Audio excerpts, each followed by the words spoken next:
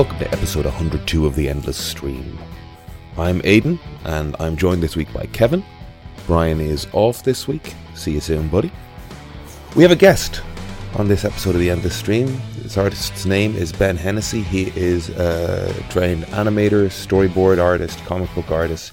He's been around the Irish animation and comic book industry for the last 15, going on 20 years. I don't know, we're old now. He's got a book coming out called Godfell. Rush to your comic book stores or your online comic platforms and download or purchase Godfell now. It looks beautiful. He did a great job. And he is the person who suggested this week's content. He asked us to watch the 1990 feature film of the Teenage Mutant Ninja Turtles. So, if you like what you hear, please consider subscribing to the podcast, heading over to iTunes and Spotify, liking and subscribing, rating and reviewing. All of these good things really help us out. Please tell a friend about The Endless Stream. The more people that listen, the more fun it is. That makes a sort of sense, right? On top of that, you can head over to Instagram at The Endless Cast, where we put up art and clips to go with every episode. And that is a great place to engage with us. Comment on a piece of art, suggest something for us to watch, disagree with one of our opinions, send us a direct message. That's a great place to do that. Or you can send us an email at theendlesscast@gmail.com. All of that being said, let's get into the episode. Massive, you know? Like, yeah, so like he's gone through an external hard drive and everything already. Yeah, and we're only like 20 something episodes in. So like you guys are like 102 or something, right? This will be 102 now. Nice. Yeah. We are loving it. It's a good old time.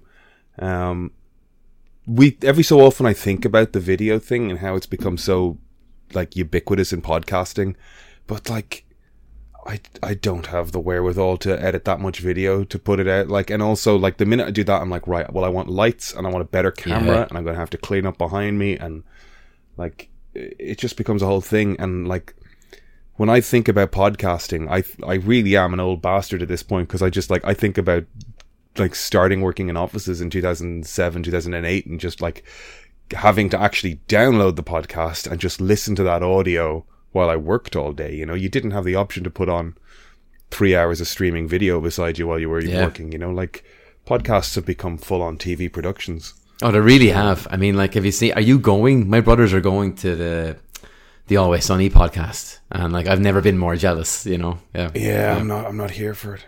You got tickets for it, did you? Nice. Oh, amazing. He's a good friend. That's a good friend. Yeah. Oh. So, Kev, you're a little quiet. So I'm just curious what mic you're on, and we've just started recording. So just check your audio settings there as well. I'm just going to plug something else in here, guys. I'll disappear. It looks like I'm creeping under the table, but I'll be back up in a minute. Yeah, I'm recording the right microphone anyways. And did you say you can't really hear me? I said you were just a little quiet for being as close up on your mic as you were. What kind of mics are you guys rocking? They look pretty sexy. Aidan bought them. Well, they just got a pop shield is the thing. It makes it look sexy. But the minute the pandemic hit, I went on Amazon and 40 quid for a mic arm and pop shield. And I just bought 3 of them and sent them to 2 of the lads. Nice. And said we're doing a podcast. And 40 quid, that's a steal. It was kind of a steal. Yeah, it was pretty good. Is that better? They are Marantz something or others. Nice. I think it was about 40 quid, yeah. Fucking hell. It wasn't much more. I thought I got the Blue Yeti on a steal, but it was like twice that much. Fuck. Well, this is the thing. Like, the Blue Yeti has a good reputation for being a quality product. This was the cheapest combination of things I could find on Amazon. So the fact that they've worked as well as they have is like golden, sweet spot. Yeah. I mean, your podcast sounds great. And like, when you're looking at the video, I mean, which one of us looks more professional? Obviously, it's you two guys. well, can you hear me better now? Oh, perfectly, okay, actually. Awesome. Yeah. Ben, your podcast, I've listened to, I think, most of it at this stage. Oh, thanks. I'm catching up to, I listened to your latest episode with Aaron. Aaron's also a very talented comic book maker. He sure is. I bought many of his books. I backed the Plowman on Kickstarter. But nice. On your podcast, you're great at introductions.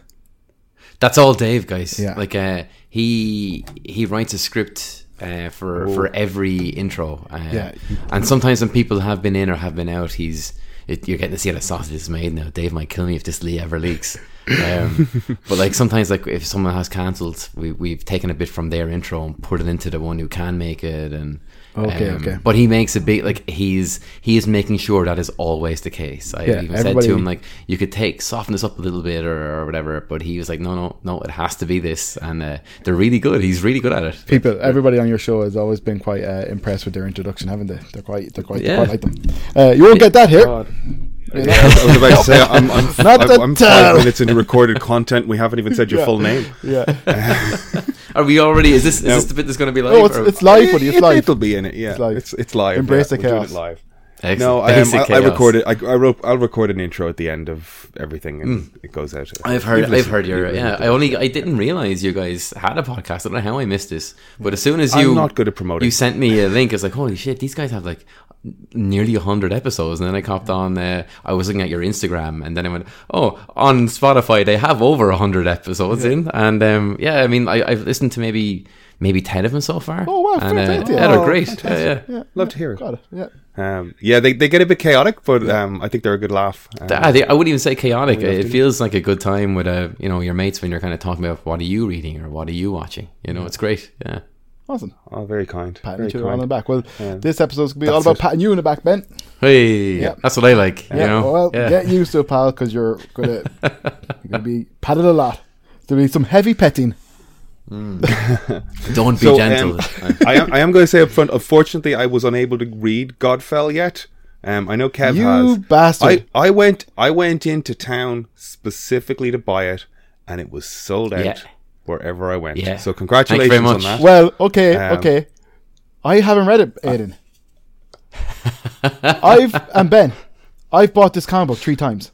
3 times? I bought this twice before you were coming on the podcast because it was sold out in Dublin. Yeah. And I ordered it off Forbidden Planet. Right? Yeah. And then because they didn't arrive, they were meant to be here, they didn't arrive. I bought them off Forbidden Planet in the UK, I think it must have been. And then I set up my Comixology again. I went to the trouble of re-entering the passwords and changing passwords so Aidan could also avail of the comic book, and I bought it on fucking Comixology. And now I've looked at it and everything, but I haven't read all of it. I haven't read all of it. However, fair play to you buying it that many times, man. I know, Thank you. but the road to hell is paved with good intentions. I had the best intentions of bloody reading the thing and everything this morning, and we had a bit of a work issue, which kind of took away from my entire day. Oh, I hear you. I had a similar event for the last 3 or 4 days, so I totally understand. Aidan's dying here now because none of us have read it. I feel like I'm hopefully I'm trying to console you with the fact that like I desperately tried to buy it and it was sold out. He bought it 3 times, and like I'm so happy to see you promoting this thing and having such success with it, because like maybe this is by way of intro, like how I know you, and like we're not best buds or close, like hanging out or anything like that, but like we've known each other through the animation industry for a long time at this point. And I remember, I think I met you first working in Cavalier. Yeah. It was my first job in Cavalier, doing props for an e-learning product. Oh yeah. And you were doing comic book cutscenes for Diner Dash, and you had a little table set up and you were drawing with a pencil and you were ruling comics panels, and I looked over and was like, that guy's doing comics. I love comics. I think John Z had to give me a dig out because my traditional pencils needed to be digitized and turned into color pretty quickly. So I think John Z pretty much drew over what I had and had to put color on it. It was one of those bits where it was a comic that had to serve an animated game type purpose and had to be done in that kind of production pipeline. So immediately go from paper and pencil to Flash. So I think John Z was able to scan in some of my stuff and then draw over them. But I was waiting to like pencil them, then I was waiting to ink them, and then I was going to scan them, and I was, we don't have time for that. Oh no. So I think John Z gave me a dig out there near the end. Very kind of him. You don't have to tell me. John Z's amazing. John Z is the only reason I've ever had a job in animation. Like John Z vouching for me is the only way I've ever got into places. Loving the bits. Fucking amazing. Anyway, I was just sitting there drawing, like I was like Googling, airplanes, seats, vegetables, anything the script needed. I was just like Googling that and tracing it in Flash. And it was one of those jobs where it's like, we'll need you for 3 days. And then every Friday they were like, come back on Monday. Nice. And then I was there for like 5 years. 5 years? Like it was mental in the end. You were there for 5 years like that? There was no gap in between? there might have been a month here or there the way Cavalier worked, but like the way I worked Cavalier for a long time was just like one headphone off, and I'd hear like Stuart Shankly behind me talking about, oh, got the next show coming up, we need a rigger. It's like, I can rig. I'm like, can you? And I was like, I can figure it out, you know. Yeah. So I'd spend Saturdays like, I'm like, oh, you need an animator? I'm like, yeah, I'll do that. And like, I just like, I'll do anything going for that much time, basically. I did background art. At one point there was a lull, and Andrew was like, yeah, I haven't got around to writing that script yet. And he said, do you want me to take a pass at it? Nice.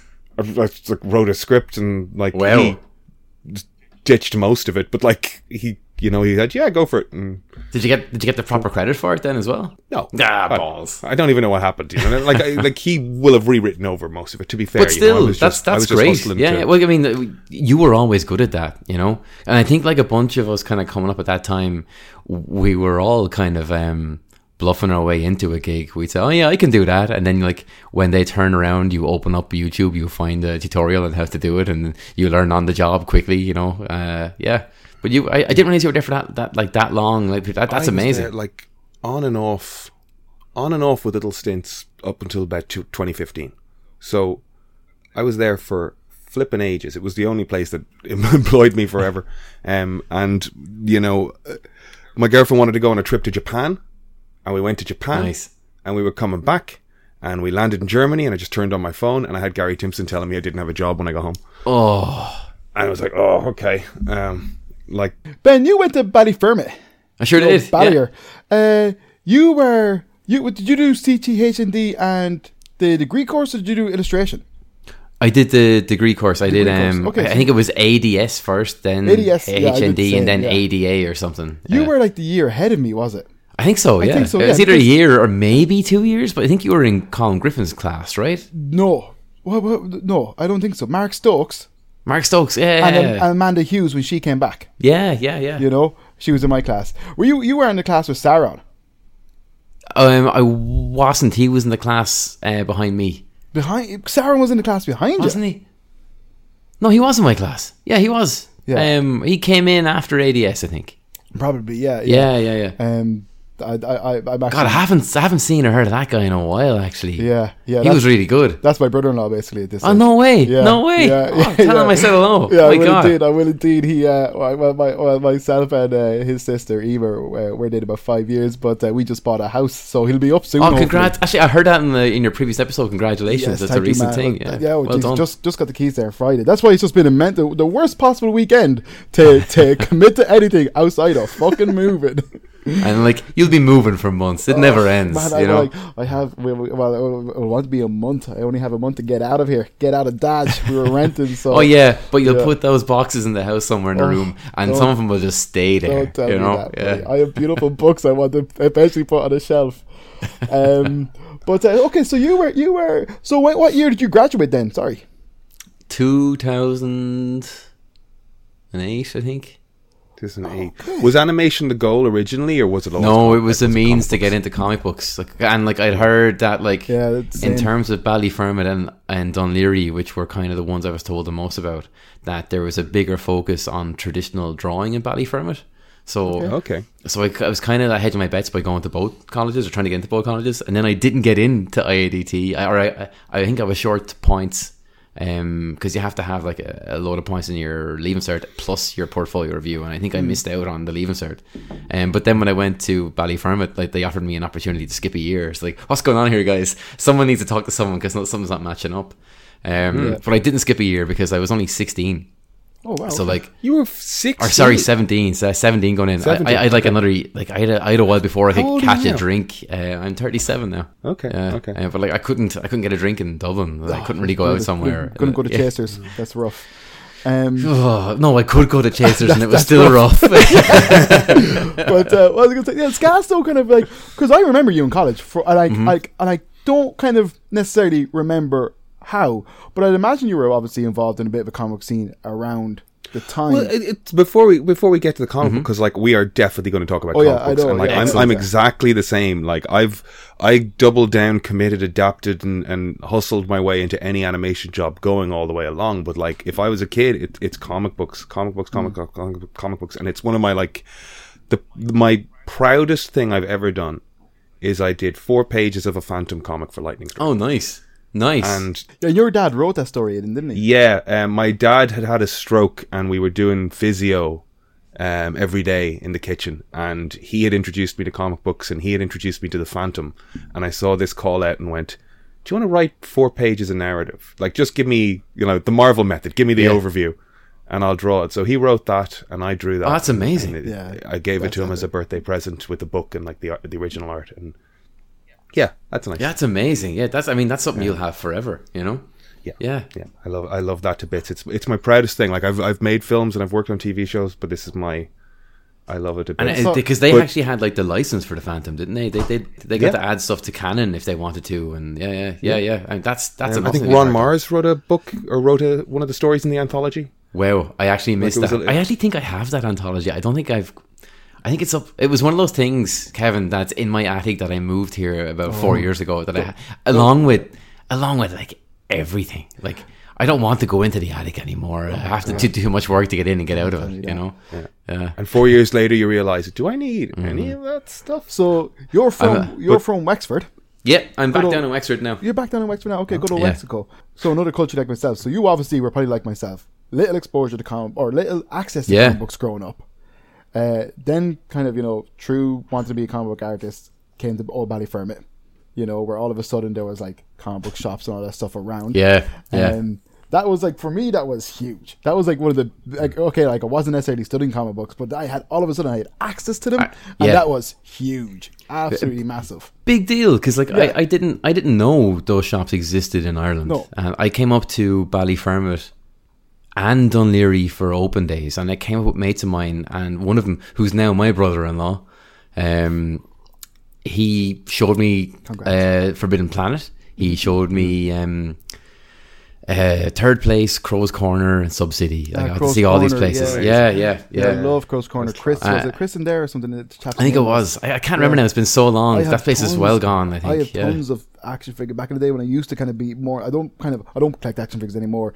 I spend my money on comics, that kind of way. It's just like, there's like, it's no harm in delving into both, buddy. Oh, no, look, there is. If you're well, you've got your own office space now in the new house, We'll see if that happens. But I'm also into the whole speculation thing. I've gone down that route, what was the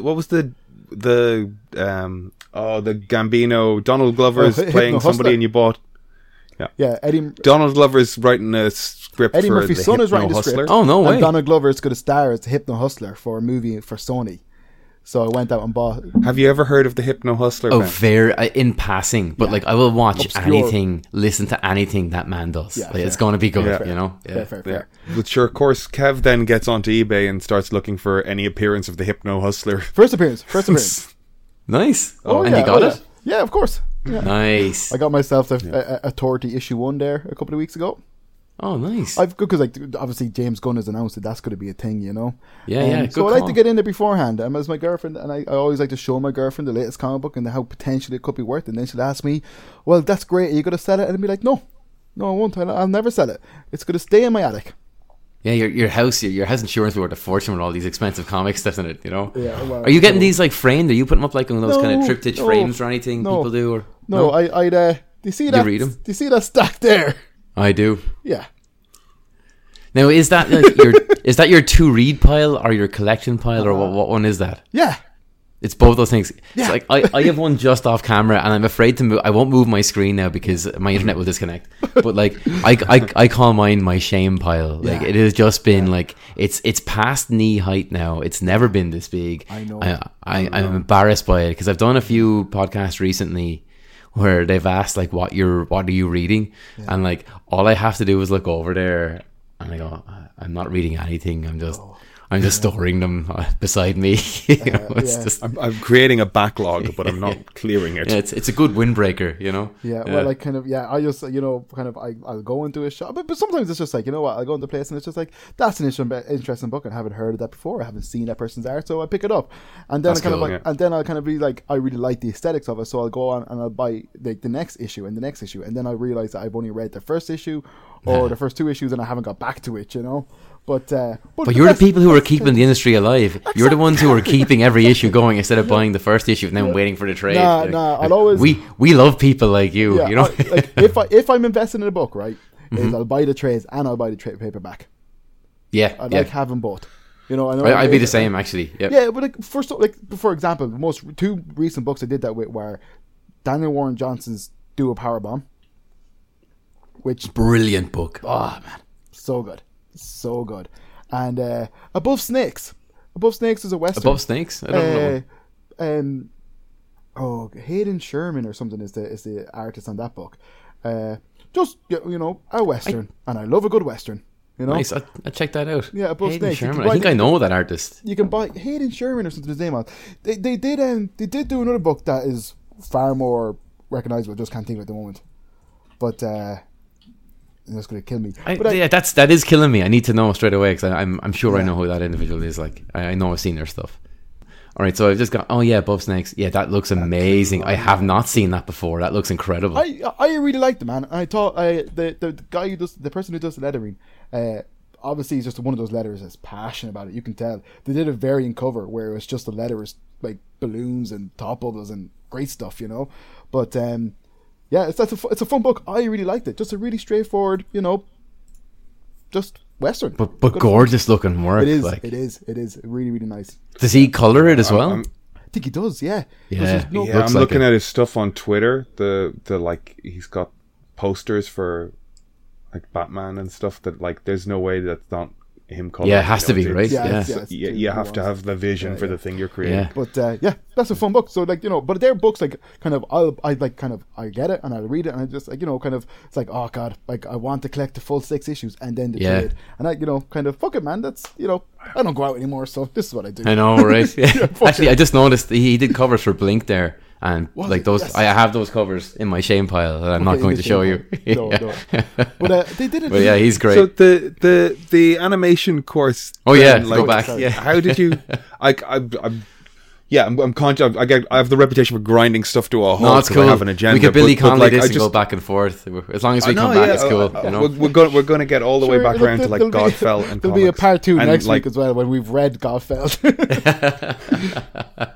We're so sorry about that, buddy. Don't worry, man. It's cool. I'm delighted you bought it 3 times. That's amazing. Honest, that's the important thing. Amazing. I was gonna say I was at home, right, and I really love we all love comics, but like I'll go home and I'll watch like just guy like Comic Tropes. He does a show called Pros and Cons, and he'll just go into a few books. I'll skip through that. There's another few kind of books I'll kind of comic review websites. Yeah, and one guy was doing like kind of his list of books he's looking forward to, and there's me drawn away listening and kind of like glancing an eye up, and he's just like, so and Ben Hennessy, and I was just like, yes. I was like, I know that name, and I paused and I said Godfell. I was like, what the fuck is that? And like straight away the cover looked amazing. Like I love the pinks and all that kind of stuff on it. Cool stuff. Trina Farrell is a legend. I mean, like she puts her hand to anything and it looks 10 times of whatever the artist was on it beforehand was. Beautiful, she's brilliant stuff. Yeah, and that's why I was just like, that's kind of what got the ball rolling. And then I said to Aidan, like, like kind of like, like a fella, I was like, I'm sure he's in like a year or two ahead of me in college, like doing this comic book now, and I was like, it looks fucking awesome, And like I've looked through it, like I've looked through the book itself because I have it on the iPad. And like, well, we'll get into the comic book in a bit, but it is beautiful stuff. But yes, college. Thank you. Aidan, you were saying. Well, let's go to your path. I want to like follow that path of like, because I did a similar thing, but you're like getting to the comic bit now, which is fucking class. Which I haven't done. I have pursued a different comic style. The peg bar thing is also where I became aware of you then, because like I met you at Cavalier, but then what was peg bar? Peg bar was an attempt to get me and my friends a job in animation as we all graduated. Did you set that up, Ben, did you? Myself and 3 others, Dan Spencer, Anna Sullivan, Ben Harper, who's in Giant. There was a few of us. There was a few of us, but we were the kind of core that stayed on after the first year. And the whole idea about peg bar is, back in the day when dinosaurs roamed the world, animators used to use paper and they'd have to like staple that paper with slots and dots to fit on a thing called a peg bar. And this is a way to ensure that your paper would line up properly, so when you went to go test your animation, nothing would move around, it would all work. That's what we see when we look at the Disney films and all that. And we thought it would be great to get a lot of animators in a bar where they could kind of pitch themselves. So we called this event Peg Bar because it was animators at a bar. And the name probably didn't age well. Did it not? Because of the pegging pandemic at the moment? Or? Well, at the moment? What's going on? Did I miss 2023 is the year of pegging. I didn't know I have it on good authority. There's no king. Someone should have told me, guys. I didn't know. Remember in Ballyfermot, you used to go to the little shop and you buy a peg bar. Yeah, down in the corner, the shame corner, where you get your peg bar and your blue or red pencils. Yeah, I was going to say, yeah.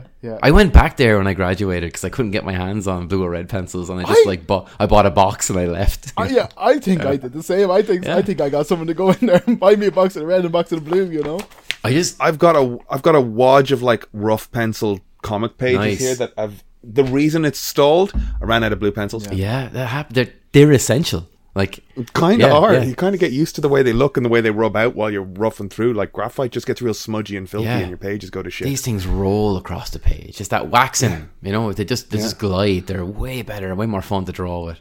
It's funny, isn't it? And that shop was great. I know. Yeah, the girls in the shop were brilliant. They'd look after you, you know. Yeah, but you used to get that little bag. But like the thing is, that's what I'm trying to think though. So were you in the same class as the lads from Giant and stuff? The lads from who? Giant. Oh yeah, and they were behind me, but okay. Like, you know, it's Ballyfermot. Like there's maybe I think when I was in the ADS course, the portfolio course, there were 76 of us. When I graduated, like fucking 10, and like that was 76 in the year. When I graduated, there was 5.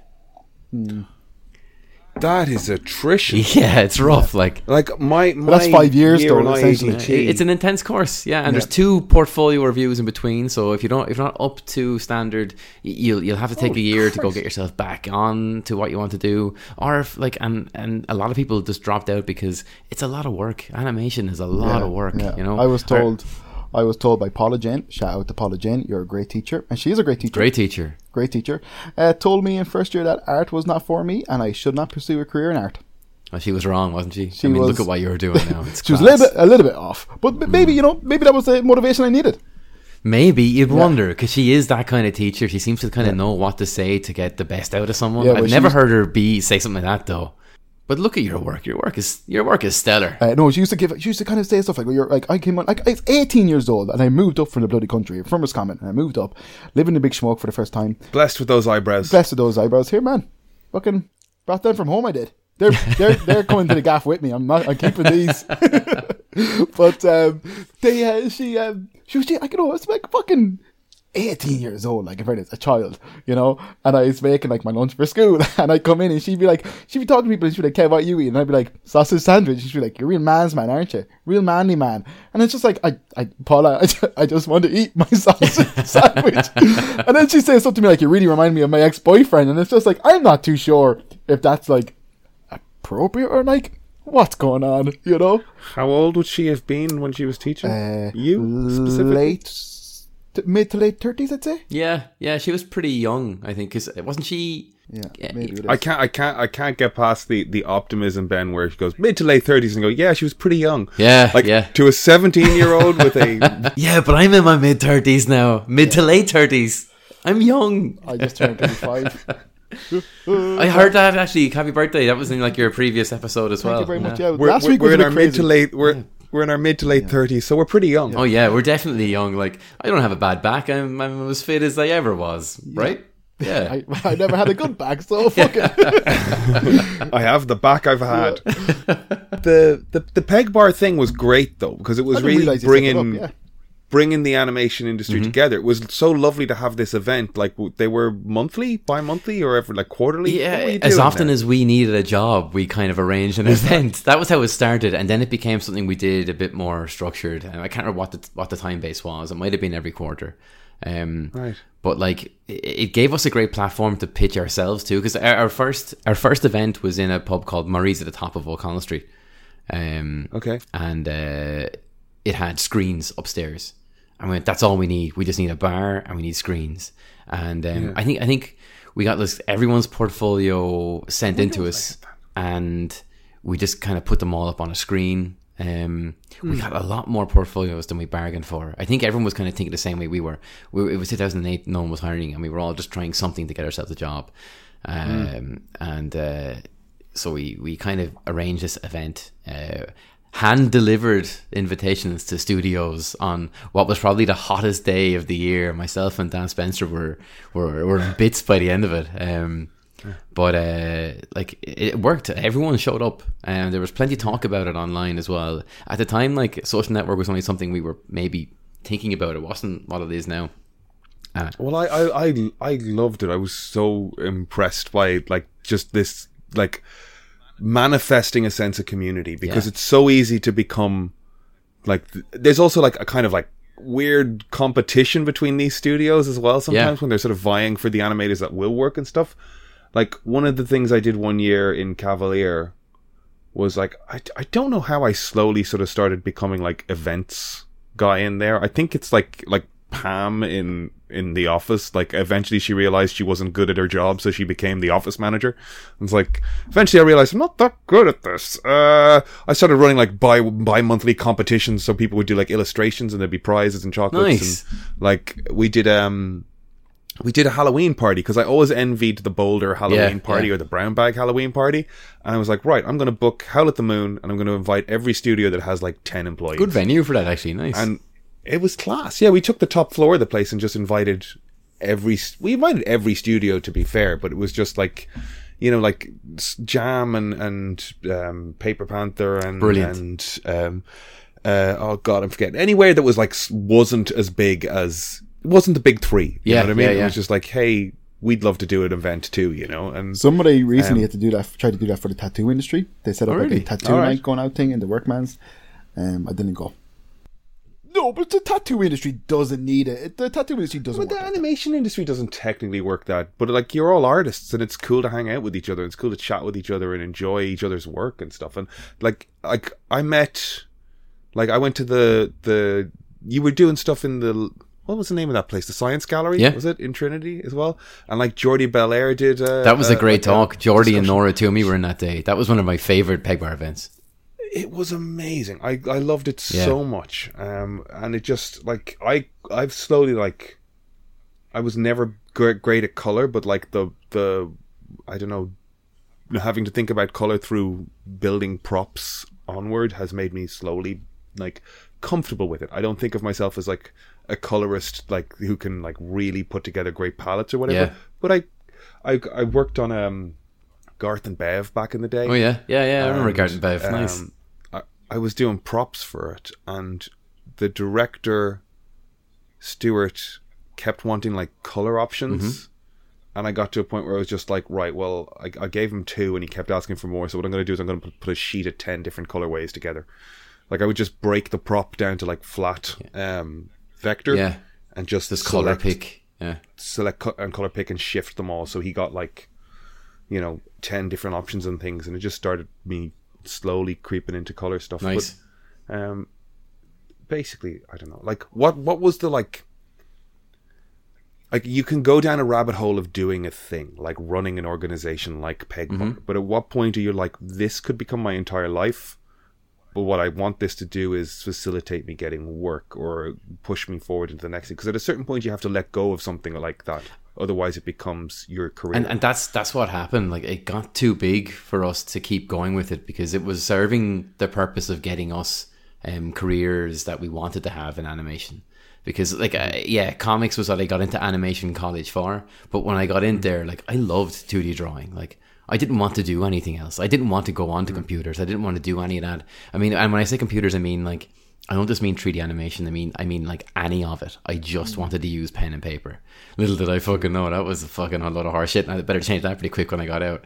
But like that was kind of it, and it had worked, and we were getting steady work, and we were all quite happy. We all might have been working harder than we should have been, but that was because we needed to impress. It was so early days, and it was 2008. You either impressed or they got someone to do it as an intern for free because it was the recession. They just flat out couldn't afford it, and that's fair enough too, you know. But when Pegbar just got too big, then we passed it on to a group. And with a clause to say if Pegbar started to slow down or or if they didn't really have it themselves, then that it would fall back to us. And we didn't need it. Like they did very different stuff. Like they did an event that had like, I think, well over 1,000 people at it. They did. I missed. Yeah, I missed it too. I only heard about it afterwards, and I was raging. But they pulled a different event. It wasn't a lecture event that we were doing. We were hosting maybe 2 or 3 lectures from industry professionals, and then we'd host like a drinks in a bar afterwards. What they did was they hosted a fancy dress animation teen party. So they did a Rick and Morty night, I think, in I forget what pub in Dublin, but like they got like everyone from every college basically to show up. It wasn't just animation. It was like open to maybe animation clubs in Trinity and this kind of stuff. Yeah, very much so. But like, I mean, they had lots of people showing up. There was a big interest in it. There was more talk about animation. And I think since then, like we probably passed it on to them maybe a little too late, but we didn't know it was our first time doing that kind of stuff, because their careers weren't too far behind ours. So then they had to pass it on to someone else. And I did this with a couple of people now. I think Dan Spencer still throws his head into it now and again. I've been out of it for years, but like it's great seeing it like still get mentioned on Animation Ireland and events about animation in Ireland. You know, Pegbar still pops up, and I'm very proud of it. It was a great time. I really enjoyed it. Yeah, well, it's become like a fantastic initiative. You know, not everybody kind of does that, has that. You know, unfortunately, we all know our college is the place where people go and then kind of fade into obscurity. So it takes a certain type of person to be like, yeah, fuck that from happening, you know. Well, it's kind of like, I think anything in the arts sector in college is that weird balance of, you know, looking for good grades, a social life, and sleep, you know. Yeah. And it's like you can choose 2 of the 3. Exactly. You know? Exactly. Yeah. And you know, when you kind of leave, this could be quite a solitary existence. So I think some realm where everyone in the same industry can go and meet up and maybe see someone who they haven't seen in ages, or knew of someone through the industry. Like I work in storyboarding a lot, and like there are people who I've only contacted through email. I've never even met them before. So one great thing about the pandemic was there was more of these kind of like what we're doing now, these video calls with people. Before it was just an email. It became far more advantageous to someone who works from home the whole time to this video world where I get to talk to a director before I start anything. But like that's kind of the route that. So did you go to storyboarding then primarily, or was there a background or an animation stint? Like you've kind of settled into storyboarding, right? Yeah, very much so. Well, it was a bit like yourself. I was kind of hustling. I was chancing my arm at anything. I knew I could draw, and I wanted to keep drawing. And I was looking at where I could do the most of that, and those areas were character design, and those areas were storyboarding. But there's a lot of people who want to do character design, but no one storyboarded, and people who wanted got out of it pretty quickly because they either didn't like it, or people just kind of thought it was too much work. But I wanted to classically animate. I was okay drawing 24 frames a second, so drawing 800 images per 10-minute board. That seemed like it was still less work, and I was still drawing, and I really enjoyed it. You know, Yeah, or even like the way Storyboard Pro has gone now at this point, where like you look at animatics and you're like, these are fully keyed. Yeah, that's bullshit. They're not storyboards. They're animated. They are absolutely. They look fucking amazing though. Those storyboards are for everyone who worked on the Andy Suriano Turtles cartoon. Like they were some of the best animated bits I've ever seen. They were brilliant. Lunatic. Like even Castlevania. Like you start seeing board sequences in Castlevania. Like what are we doing, guys? What is this delusion? Like we're just grinding animators and storyboard artists to dust to get these things out of them. I think that's kind of the point. I think those guys were storyboarding hard and early so they can get into directing, because that's all they were really looking at there. They're not looking to keep storyboarding forever. I don't think you can keep that output up without absolutely destroying yourself, and then never wanting to pick up a pencil again. You know. Somehow I missed that. I did one of the SkillNet courses around like animation directing, and it was an American guy had a brown bag. I'm forgetting his name, but was it Norton Virgin? He was like, no, that doesn't sound familiar. We could play name guessing. It's a big studio. Let's not go there. But like he said, oh yeah, well, I mean, the path to animation direction is storyboard revision, is storyboard artist and director. And I was like, Sorry. Wait, what? Yeah. Who decided that? Why has no one told me that? If I had been told that in college, I'd have done different things. You know what I mean? It's funny the way. I mean, were you aware of that? No, was I the only one that was oblivious I only to that? found that out while I was doing it, and I don't really have a desire to direct. Yeah, I might. I still like when you're directing, you have to be aware of so many things. You know, 100%. I'm sure it's not for everybody, but like I'm a micromanaging control freak. Well, maybe. So it's never too late. You have plenty of experience. You could probably just start directing now if you want. I don't think you should give Aidan any more to do Maybe. or authority. Yeah. No, you're good with authority. You can delegate, but the problem is he doesn't delegate. So Aidan being a director just means Aidan will do the entire movie and stress. But sure, you just get into assist directing for a while. You find out how you delegate, and then you're golden because you would have a good systematic knowledge of the pipeline. You know. I think it's like slipping further and further away from me at this point. Like I talk to like I'll be working away talking to Bob Etch. I don't know if you remember Bob Etch. Yeah. Like we just hang out on Skype a good chunk of times, and he's talking about F-Track and like Johnsy talking about Shotgun. It's like I have never used any of these pipeline tools, and the more he works in Toon Boom, the more I'm like, I don't know these node systems. I'm getting further and further away from like. Thank God you do improv now. Can I ask, like, when did that start? Because you were always a funny guy, but I've only picked it up on your podcast that you've been going down this route. Yeah, like when I started college, when I applied for colleges, I applied for acting courses and art courses, and I got the art course. So it kind of just got put down. Like my family are like my dad was a theater guy forever, and his father as well. Like they managed the Olympia and the Gate and stuff like that, and it's kind of been there. But like he also like bred this like crushing humility into me that's like don't attention seek. So I've got this like, but I want to do the thing, but also don't attention seek conflict the whole time. So Radii, where I've been working, is sort of animation tangential, so I'm doing a lot of stuff that isn't quite artwork. And then I was just like, this improv course popped up, and I was like, right, I'll do some of that. And it was a 6-week course that turned into like 3 levels of it, and I was like, right, well, now I'm enjoying this, and Bow Street has a 6-month acting course that's part-time, so I'll do that. Because I always worked and picked up a skill net course. You know, I'd always have a course going at the same time to get like... Those courses are great. I don't know. The more I know about stuff, the more fun it is. I think anyway. And more strings to the bow. And I never think that I know everything. Like I did a course on compositing in Nuke, and it's like, I now know the breadth of stuff I don't know about Nuke. And that's what I've got. I'm like, this is cool. This is an amazing tool. I know that I don't know much about this, basically. But I just kind of switched that from like animation courses to acting and comedy related stuff, and now I'm doing stand up kind of regularly, and I'm doing improv shows. We're running, like, if you follow the end of the stream, please also follow Bag of Cats Group, which is a monthly comedy show we run. Is that to Ben or the audience? That's to everybody. Yeah, everybody. I'm definitely following that. I love improv. Like, so I mean, I'm into this. So we do improv, and we'll go to other people's shows and do improv, but we run a show very much with Pegbar in the back of my mind of like creating little communities. Cool. We get a half dozen stand-ups, 2 improv acts, ourselves included. Myself and Sharon, who gets mentioned here, another person on the team, we host. And we've done 10-12 months of this now. Wow. And any money we take goes to Medicine Sans Frontiers for Ukraine. So we're this little charity enterprise, which is great. Brilliant. And now we're doing a gig in Galway this Saturday, and I've quit my job and I'm moving to Chicago for the next 3 months. Whoa, really? So congrats! That's brilliant. Yeah. Wow. No, I'm going to blow all my savings and come back a burnt out alcoholic mess, but it's going to be a fun good summer. Times though. Yeah, it's going to be great. Yeah.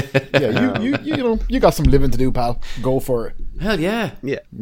But I also know you. You know, you're not going to do that. You know. Yeah, I'm not. Yeah. But you're always so disciplined. You know, you're always kind of looking for what's next. So that's brilliant, man. Congrats. It's gonna be fun. March, I handed in notice, and then March 27th, I'm on an airplane. Wow. And it's going to be fun. So are you guys going to be recording this then? Like, I just found you guys, so this podcast is going on, we're going to keep going. I won't let this die. We have to do it. We're going to talk to Emer and her marketing skills, and we're going to try and push this more. Nice. once I'm like That's not my spending, partner, just in case you're wondering. Very It's good. a random Yeah. person. Yeah. my biggest frustration at work currently is when they actually make me do my job, because I'm trying to draw stuff and push podcasts and run improv shows, and It's a lot. yeah, and I'm actually getting more busy in the last 4 weeks because they've brought somebody on, and I have to do like handovers, and I'm just like, everything that comes in I have to like explain to her why it's happening, and it's like, you're lovely and you've got a lot of work ahead of you, and I have to help you understand this. Leave me alone. So when did you say, March 27th or something? March 27th. So my last day is the 24th. My buddy who lives over there, he has a house. He's got a spare unit that he Airbnbs. Nice. He's like, just come stay with me. He's coming over to visit his family. We're going to do the Fight Like Apes gig on the Friday. Nice. Having a weekend, hitting an airplane. That's brilliant. And then like, he's in Chicago. When he moved there, his apartment was like just by the railway, and I'm a big Blues Brothers fan. We'd be playing video games and we'd just hear the train go by.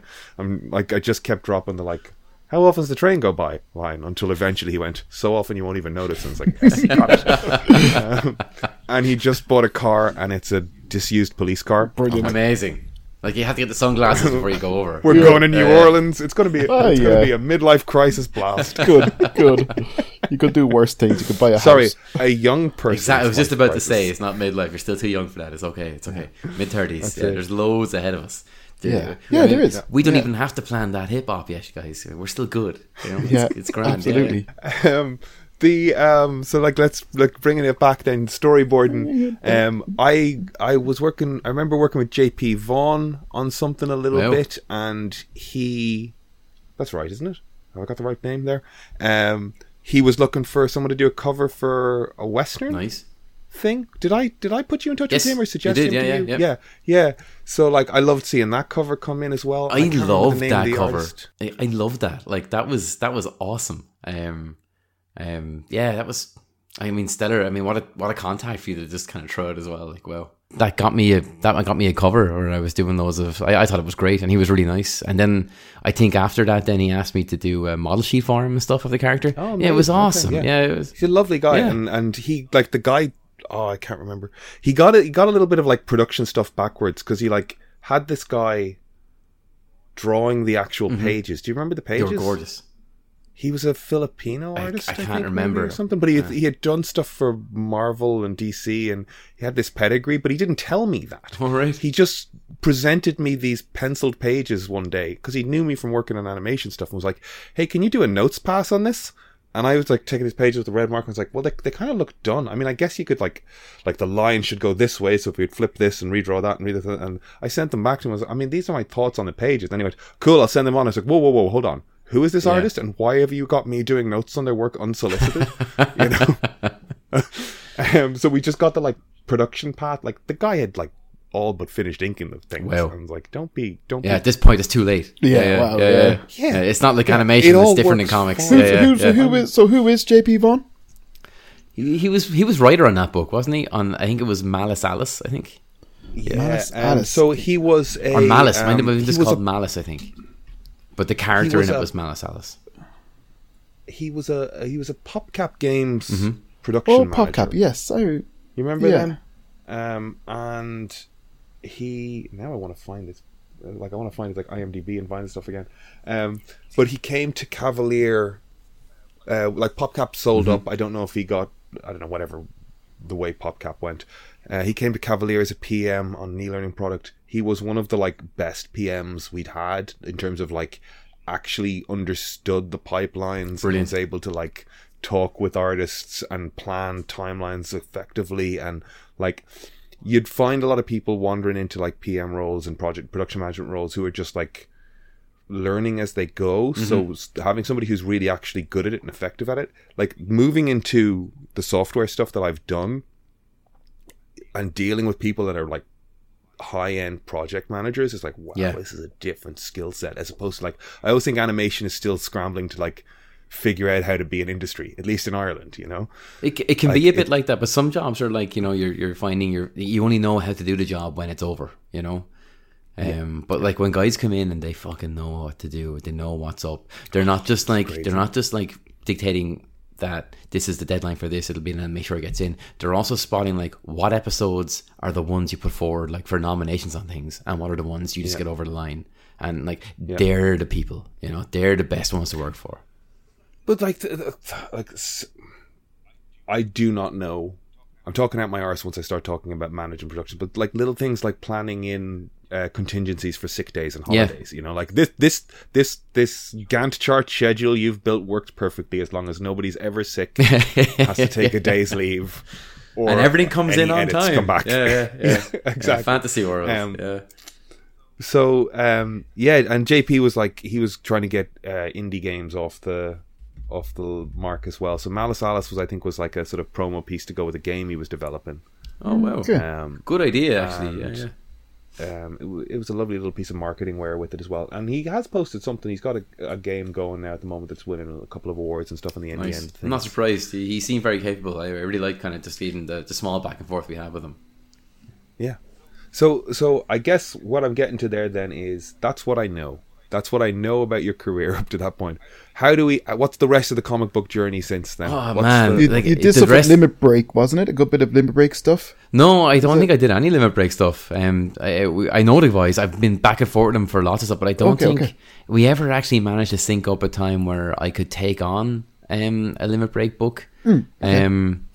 Like, or even like some of the anthologies, and they put out great anthologies, you know.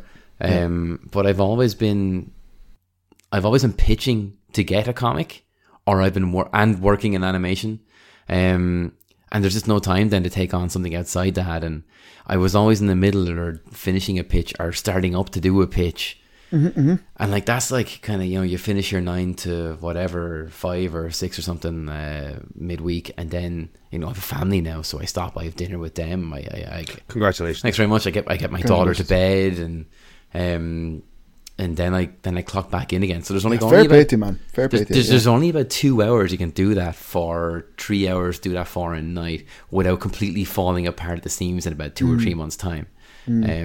So I always kind of missed it with those guys, and it's a shame because like look at their recent one, the Viking one they're putting. Yes, Viking that looks thing, fucking great.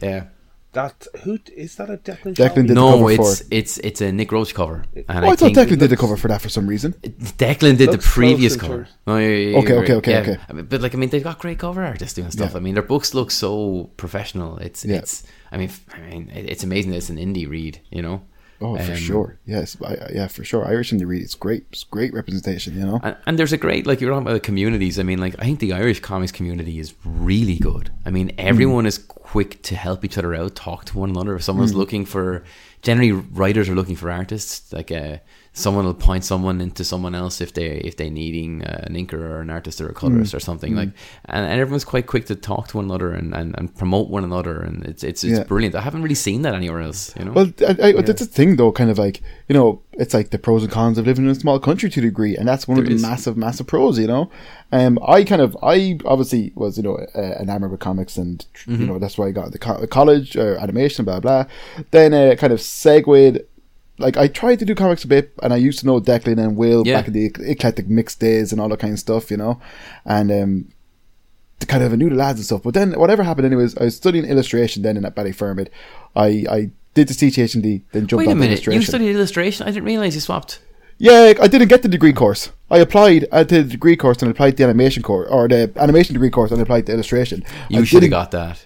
Oh, That's no, crazy. look, I shouldn't have, pal. It wasn't meant to be, you know. know. And eternally grateful for it, you know, to in all fairness, you know. Yeah, I guess things did really work out for you, so it's all right. Exactly, He's flying now, you know. I'm happy with the career I have. However, that's what the thing I was going to say is COVID comes around, you know. I'm all of a sudden out of work. Just like, as in, like, you know, I was very grateful for the government that the €350 whatever they gave us a week was phenomenal. I really appreciated it, you know. But it was a good time for me to kind of, like, you know, pare back my lifestyle, pare back my life, and kind of reorientate and refocus and stuff.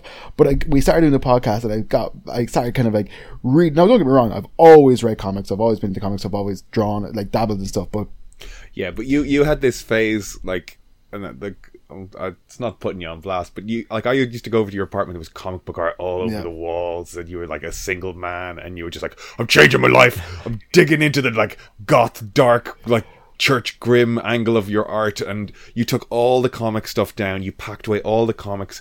You would walk into his apartment for an extended period of time, and it looked like he just moved into an empty apartment. He was doing the clean out. Yeah, I did a bit of a clean out. Spartan, hair's breadth away from an incel kind of thing. Well, Jesus, that sounds brutal. I pictured it somewhat different. But you have to do it every so often, because then you get too much shit lying around your house.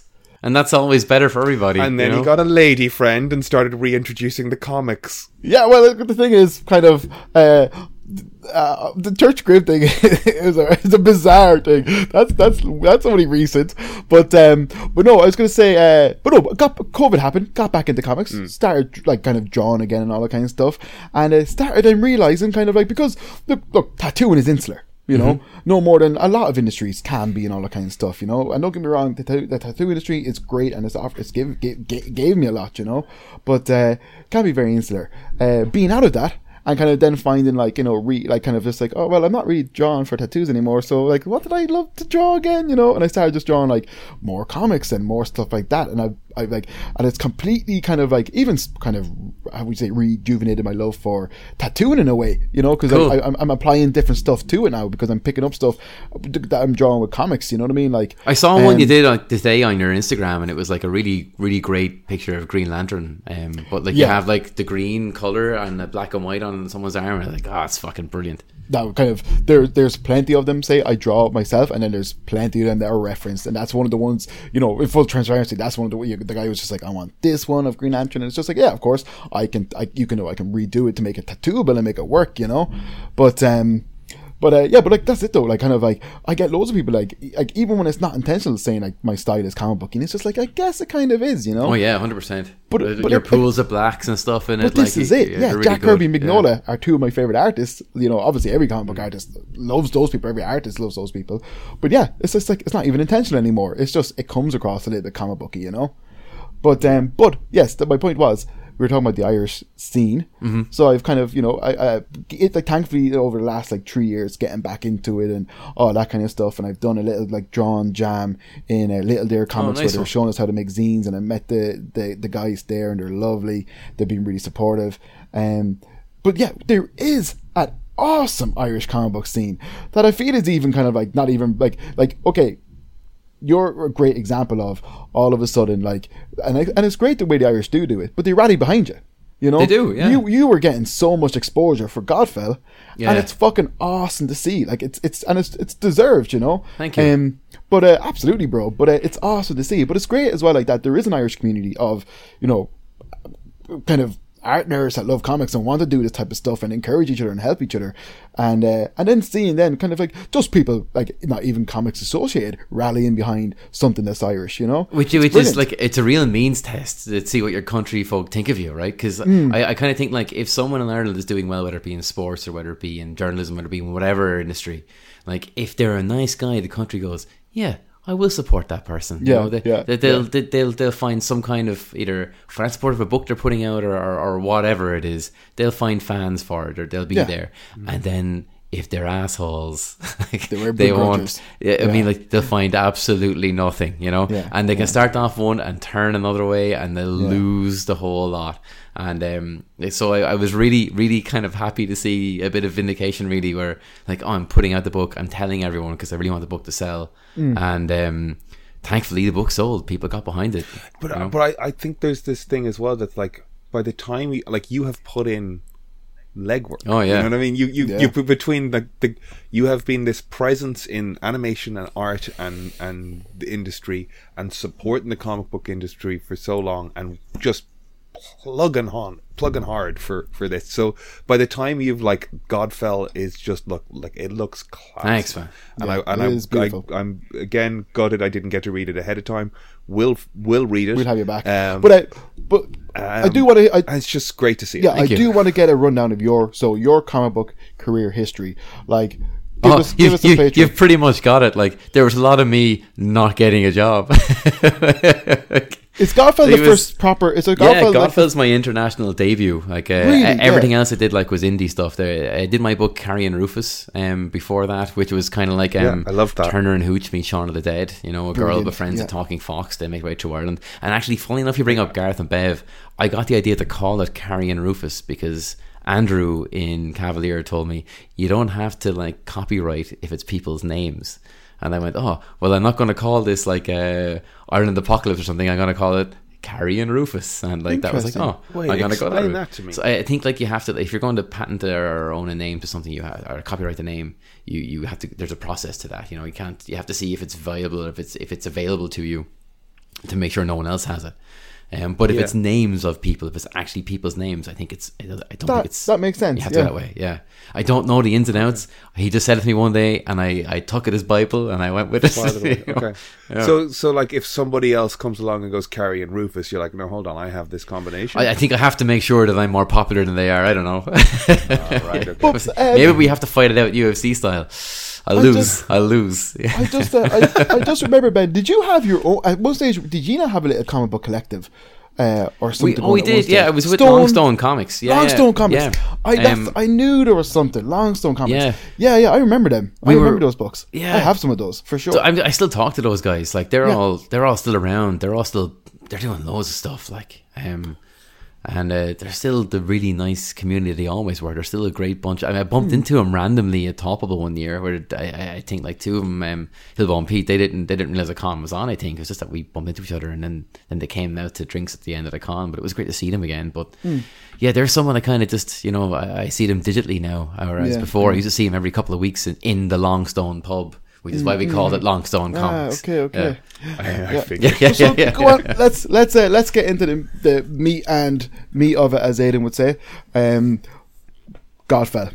Oh, how did that come about? Let's pure fluke, lads. I mean, just absolute. Well, it was more pure fluke. You've had a long history of working hard, pal. Wait until you see. It's a fluke. Like, it was one of those things like where a writer puts out a call for an artist for an idea they have, and Christopher Sabella put out. He's a writer on Godfell, and he put out a tweet saying, "Hey, I have an idea for a fantasy book. Any fantasy artists out there?" And I have replied to tweets like this 1,001 times. I've been years knocking on the comic book industry's door, and no one's answered, you know.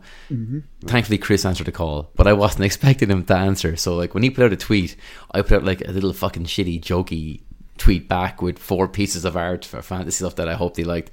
And I didn't even say like, "Hey, Chris, artist here, I like fantasy," whatever, you know, one of those kind of tweets. What I said was, "Flutters eyelashes alluringly and shoves portfolio in front of face." You know? So maybe I should have been doing that the whole time or something. You know, just cringe, flirting. Cringe flirt. Yeah, I just didn't even think he'd see it. You know, but like I think I was one of the earlier people to respond. You've been presenting writers with images, and you should have been giving them words. I should have been presenting. Words. Oh God, why didn't I think of that before? Now we know. Yeah, this is the trick, right? So I mean, it worked. He got back. I think like within half an hour or something, putting out a tweet, he saw the stuff. He got back to me, and we've been tipping away on it since. I was on an animation gig when we were first kind of Zoom calling about it. What is it? What's happening? The whole thing. Who are you? You know, because we didn't know each other. Yeah, and it just worked out that I like working with him. He likes working with me.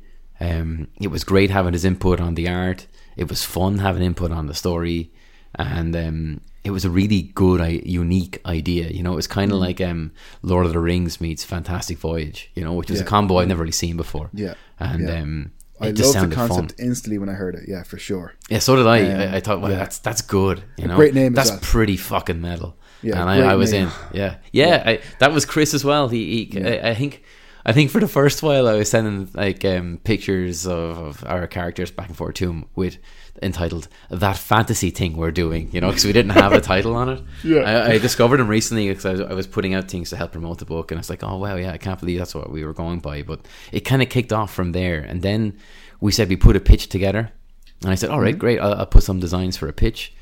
And usually my history of pitching is, all right, there's the designs, I'll tidy them up, I'll make them look fucking as professional as possible, and then we'll put them into a package with some of the script or all of the script, and there'll be a cover, and there's a whole process you kind of need to have in your pitch now.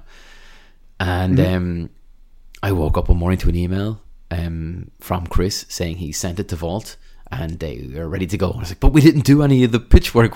How did this happen? What's going on? This is great. What I really needed was a multiple Eisner nominee to put a book into a company to say, I'd like to do this. I went, oh yeah, that works too, I guess, you know? Yeah. I mean, Chris is like some serious talent and books behind his name. So when he's able to pitch, he pitches with a bit more weight behind his name, you know? Yeah. So that I'm riding that coattails then as we continue to go on. And it's been a pleasure, you know? It's been great working on it because I got to really flex some fantasy muscles that I've always wanted to, but I didn't think you'd get that kind of opportunity because like when you work in animation you get a little piece of that pie, you know, but when you work in comics, like you get half the pie, you know. It's awesome. Like, so I didn't just have to do boards, I didn't just have to do character design, I didn't just have to do one element. I got to do the design, I got to think of the backgrounds, I got to do the concept. It was awesome. That is great. What was it like designing the main character? How do you pronounce her name? Zanzi, yes. It was an interesting one. Awesome. Thank you. It's great. And the first couple of pages with all the action and her beheading people and all that kind of stuff, like it's great stuff. And I love kind of I kind of love the trail of the kind of decapitated bodies and the blood kind of just firing out of their necks and also like kind of attached to their heads almost. It's great stuff, man. Like that stuff is so much fun to see. The breakdown of the different kind of how would you say, like the different communities or the different like races? Different communities, I guess. Affected by this, you know, natural disaster almost. Natural disaster. Yeah, is a good way of putting it. Great stuff, man. So much imagination. That's got to be a lot of fun. It's great because, like, I mean, like a lot of this like was brought to me. Chris had been working on this with Raven, an editor on the book, and like that they had a good idea of what these characters were supposed to be. And one of the things they kind of said to me about Zanzi was she's a force of nature in a human body. And so like that sounds pretty great, right? I mean, like that gives you a lot to play with. So like I kind of put that down on a page and I made sure it was at the top and even in the center of like my model sheet for a while until I eventually came up with something that looked like a force of nature. And she's just massive, you know. I wanted this. It's great. I just wanted her to look like intimidating, you know, and I wanted her to be like just an incredible athlete. I was looking at a lot of Serena Williams to try and get like, you know, I mean, like that woman is so strong, but she's so fast. Like she's like that kind of scary stuff, like where you don't think they can move that fast when they're that big. Like she is like lightning. So I kind of thought that's what I want. She has to be this. And then there was looking at other kind of actresses that I kind of thought like what is her name? Oh God, I've been talking about her for ages because I've been referencing her for so long, and now while I'm on a podcast, I'm missing her name. What's she in? I'm going to get it now because I don't want to miss this. Her name is Sidel Knoll. She's in Glow. She's like the one that kind of rallies all the guys into being professional wrestlers, right? And I thought like Zanzi needs like a scowly face because she doesn't like really talk a whole lot. She's kind of a silent action hero. And I remember her having a great, like I've seen her in loads of comedies where she's always smiling, but I remember in Glow she has a great kind of brooding look into camera, and I went, oh yeah, okay, I'm gonna take that. And I eventually kind of put them all together into Zanzi, and I've really enjoyed it, you know, and everything then for the rest of Godfell, the chimeras that exist in it, the backgrounds, even the other characters, they're all based and turned from Zanzi's initial design. Okay, cool. And the kind of ox that she has, it's a horrible. So it's a horrible. Okay. So it's in Kerathim where all these people live. There's all these chimeras. So there's cat monkeys and there's rat pigeons, and like when I had to come up with a steed for Zanzi, and so I was going to ask, cool. I had to come up with something for her, and like Zanzi is a force of nature in the human body. So what steed is worthy to be her steed? And like I was looking at loads of fucking horses, and I went down like a dark hole of what kind of horse is this? What kind of horse is this? And the strier horses were something I was settling on because they were really big, they were pretty muscular. They looked like something out of a Jim Fitzpatrick illustration when he was doing all the Celtic stuff. And I thought it's good, but it doesn't scream force of nature and it doesn't scream fantasy. And then I kind of realized that it can be something I completely make up. I can have a new animal here. And I was looking at then bulls, right? Because Zanzi is supposed to be intimidating. This is a steed he's taken from an army. What steed would an army use? And I thought of something noble like a horse, but strong and intimidating like a bull. And I was looking at Spanish fighting bulls, Belgian blues. Belgian blues are bulls that look like they've been blasting their lats for 20 years in the gym. It's ridiculous. Like, oh, they're the double muscle. Yeah. Like it's a genetic anomaly type of thing that's been bred. Like, I know exactly what you're talking about. They're crazy. I mean, it's like they just do nothing but drink protein drinks and just lift weights. So I used one of those, and I initially wanted, like, it was stupid, it didn't work out, but I initially wanted this animal to be so big that it would be worthy of Zanzi. Zanzi's massive, and I was like, it'll be as big as a moose. And then, like, I put that into practice and I went, this is fucking stupid. So then I had to bring it back a bit, because mooses are fucking monsters. Massive. It's insane. This is your own idea. I love the note of that. Yeah, it's like, no, this is fucking dumb, you know. Oh, yeah. And it's like one of those things where like you have all these ideas in practice, but then, or in theory, and then you put it into practice, and like, this is a bad idea. And you have to fit it in a panel. Yeah, this is a bad idea. And I don't know. You probably, I don't know if anybody said this to you, but with the axe and the bull and stuff, I got really kind of strong Paul Bunyan vibes. Isn't it Paul Bunyan? Paul Bunyan, like Paul Bunyan, the American folklore. The American folklore. Yeah, I love those stories. He was an axe man with a bull, wasn't he? Didn't he have a bull? I think he was. He had a blue ox. He rode a bull or something. So I was just like, oh, that's class. I love it. Good call. I wonder, because I love all those stuff. I listen to loads of folklore and mythology podcasts all the time. Epic. I've definitely heard loads of those. So there's a good chance that's seeped into my DNA subconsciously. Of course it does. Yeah. Good shout. Yeah. I love that stuff. You know, really, really good. So kind of that must have been pretty exciting, but also pretty daunting to be kind of, you know, in charge of these character designs. But none of it has been daunting. Every bit of it, just all embraced and all great, man. I love to hear it. Yeah, well, I've wanted this for so long, so like I kind of felt like it's time to nut up or shut up, you know. So I went as hard at this as I could, because like I want to impress, right? I want to work in comics more. I want people to say, hey, I want Chris to say, Ben didn't fuck up my book, I want to work with him again, you know. I want Vault to say, hey, we can throw more covers to this Ben Hennessy guy. And Vault have been really fucking supportive from what I can see as a spectator. They've been brilliant. Those guys are pushing it. It's great, they really are, and I haven't seen them this year. They seem to be putting a big effort into pushing books. We have John Lee's The Nasty coming out soon, and they're doing a big push on that now. Like, I mean, if you're a horror fan in any form or fashion, get The Nasty. If you're a comedy fan in any form or fashion, get The Nasty. It's amazing. Is that the kind of cover with some masked guy crawling out of something? That's the one. That's the one. Nasty. Yeah, it looks fucking wild. It's hilarious. It's really, really good. Yeah. Check that stuff out. You know, it's John Lee, so he's one of those guys that writes horror in a comic, and it's actually kind of scary. I always kind of find that outside of audio or outside of film, horror lacks that scare. But John stuff will stick with you when you put that book down. You know, it's cool. You know. How many issues is Godfell going to be? 6 issues. I'm currently into the 5th, and amazing. And funnily enough, like my tablet just died like on Friday, so I'm working off something else at the moment, and getting a dig out off a mate of mine, Nick Roach, to kind of get me back up to scratch, hopefully by the end of the week. And pain in the ass, and that happens. And it's been an amazing tablet. I've been recommended to everyone, and then just now, like it stops, and I'm waiting for customer service to get back now for a few days. And it's like, shit, I can't recommend this tablet anymore. Anyway, I don't want to say no. It's not new. It's not new. It's rough, maybe to 2 years old. You know, it shouldn't be giving me this kind of problem. You know, no. So this will, man. You know, this is going to be the stepping stone for you. Please God, you know. I hope so. And like I was when I like I said, when I was watching YouTube and I heard the guy just saying Ben Hennessy, it's just like I kind of like, cool. I knew straight away, bro, and I was just like, right, that's great, that's wild. And I was only like, I meant it to Aiden. Aiden's like, well, I kind of know Ben, you know, so it's just like, all right, cool, like, so we getting on the podcast would be great, but that fucking book, man, like. I know I obviously tattoo go a few heads around town and stuff, you know, and I text a few lads that work in different comic book shops being like, here, this is like, even before you were coming on the pod, I was just like, here, is that Godfell book in yet? Like, and all the lads like, nah, man, sold out. I was like, fucking fuck you, you know. I couldn't believe it. Great. Because like it came out Wednesday last week.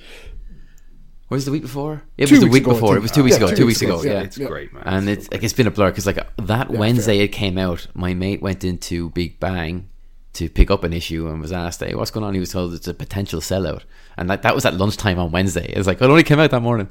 And then my other mate, who I do the Odds pod and the Odds comic book with, Dave Hendrick, like he was in Dublin. He was going to take pictures of the book out in the wild for me because I'm in Wexford and can't do that. And he got like the last issue on the shelf in Forbidden Planet before it went, and he got that early.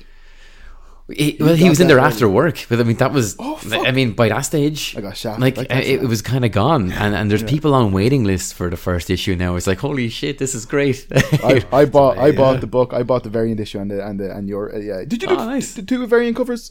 I just did one, and Nathan Gooden of Barbaric, which is another fucking book I love. A really nice one. He did the cover. But like, we got loads of variants. We had an amazing artist on variants. Like amazing. Every fucking cover they put out is a fucking winner. And like it made me really work a bit harder come the second, and then on the third I think I kind of found a swing of things because I mean I didn't want to be the named artist on the book and then put out the worst covers, you know. So these guys, I mean, there's the insecurities of the artist, isn't it? It is. All right. Yeah. Well, dude, look, as a guy who like kind of religious pilgrim every Wednesday to the comic book shop. Nice. The stuff stands up, bro. Thanks. It's like as kind of it's like it's good. Like when I say that, I mean like in the best way possible. Like, you know, because quite often when you're looking at something, you're looking at through a lens of I kind of know this person or I'm aware of them, and it's Irish and stuff. You can be not, I wouldn't say extra critical, but you're looking at it in a different way. There can be a bit of like.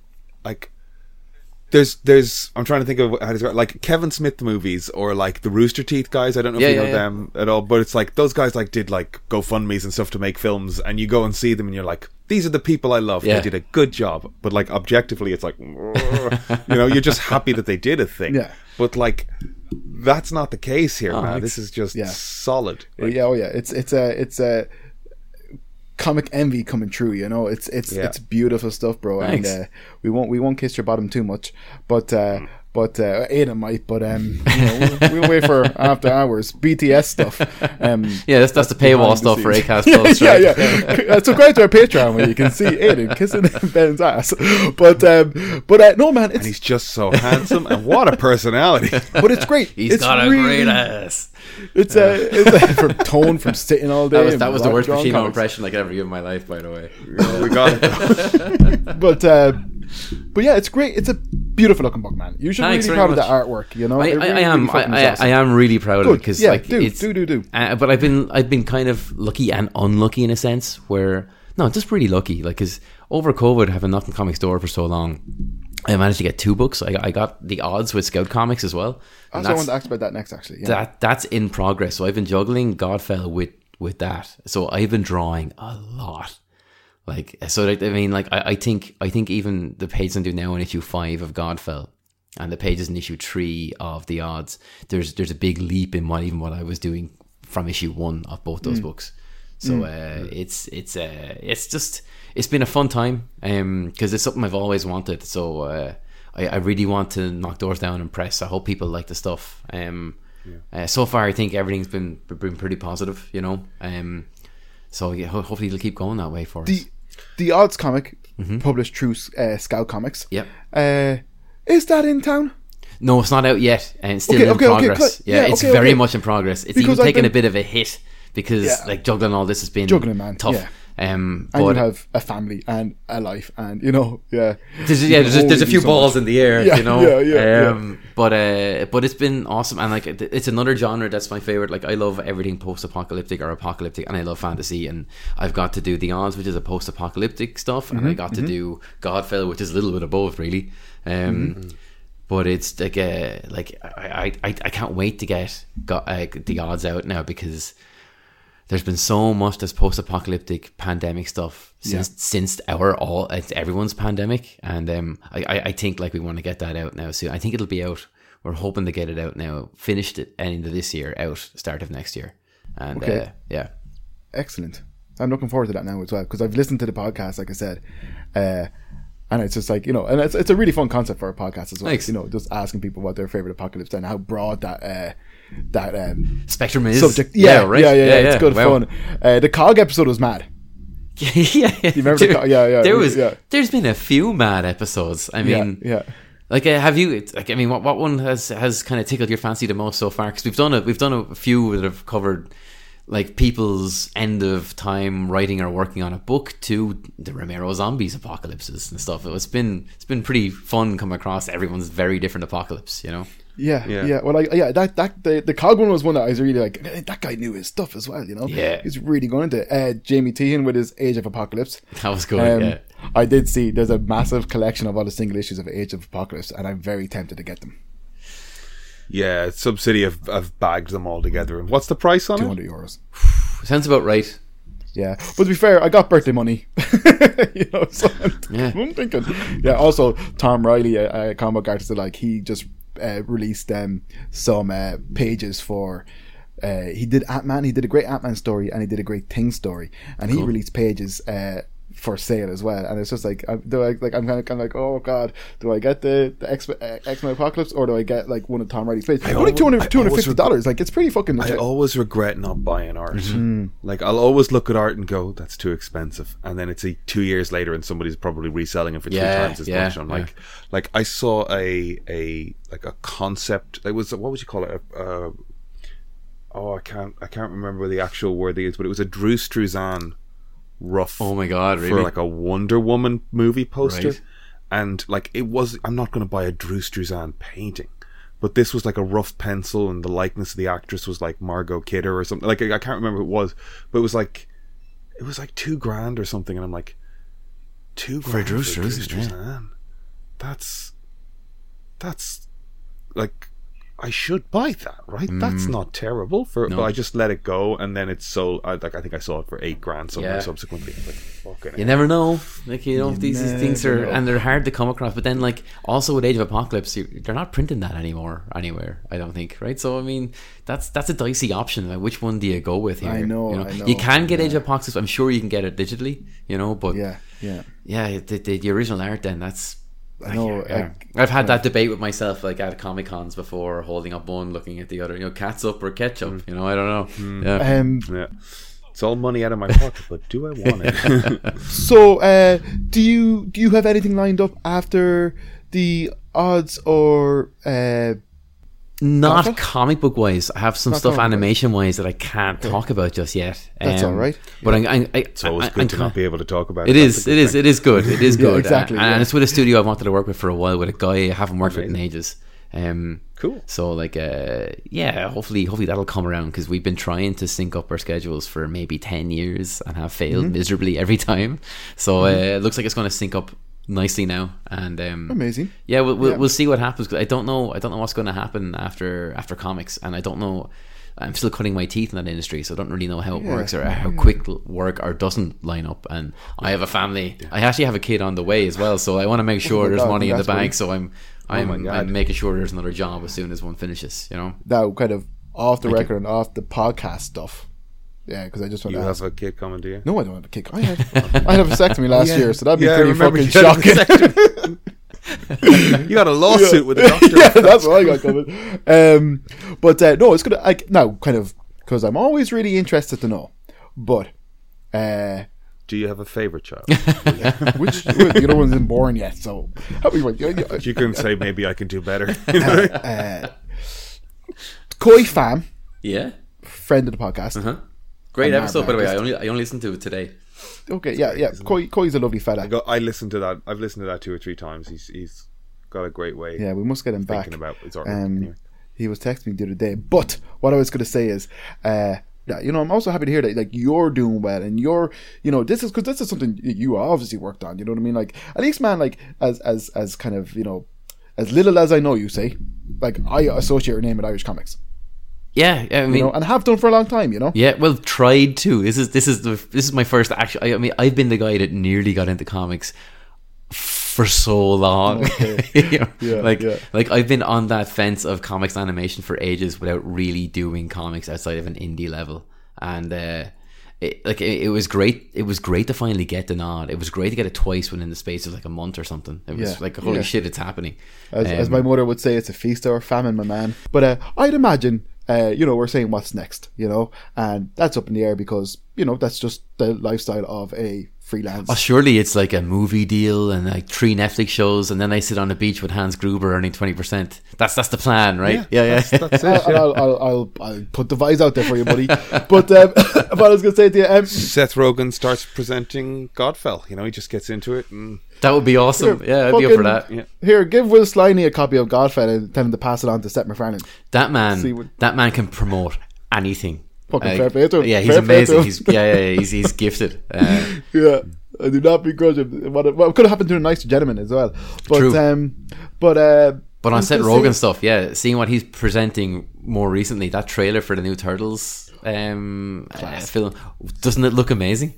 Looks amazing. It's so. I was like, Kevin and I talked a little bit about this on Sunday, or when we were last recording the last episode. And I was like, is this live action? Is this whatever? It's out in August. We gotta get a trailer for this. And then it just dropped today, and it looks amazing. It looks so good. It we're starting to see the knock-on effect of Into the Spider-Verse. I was going to say the same thing, yeah. And the animation studios having permission to stray from the sort of Disney-fied Pixar look. And it looks great. It looks so good. And it's great to see the Turtles being teenage Mutant Ninja Turtles. Not these like 30 or 40 year old teenage Cowabunga, dude. Yeah, I mean there's been so many iterations of them where I feel like I haven't seen a 14 or a 13 to 19 year old ever look that buff, and I know they're mutants, and that's their thing for it. I maybe, right? Your concern is that they look buff. Like if they look like they've been putting 20 years in the gym. I kind of think you're missing the point, I didn't like that, but I love the designs on these guys. They all look so individual as well, like there's that lovely bit of Mikey handing somebody something, and his head is just fucking massive, and he's got this little pencil neck, and everything just looks so much fun, which is what the Turtles are. Looks great. The Tribe Called Quest track, was it? It's in the background, the music choice. Isn't it? It's kind of Kick It. I meant to look that up before we came on. I forgot to. Yeah, I think it is. It's kind of like that 80s original Ninja Turtles era vibe, even though it's because I was looking when we first see the trailer, that's clearly a smartphone interface that they're recording on.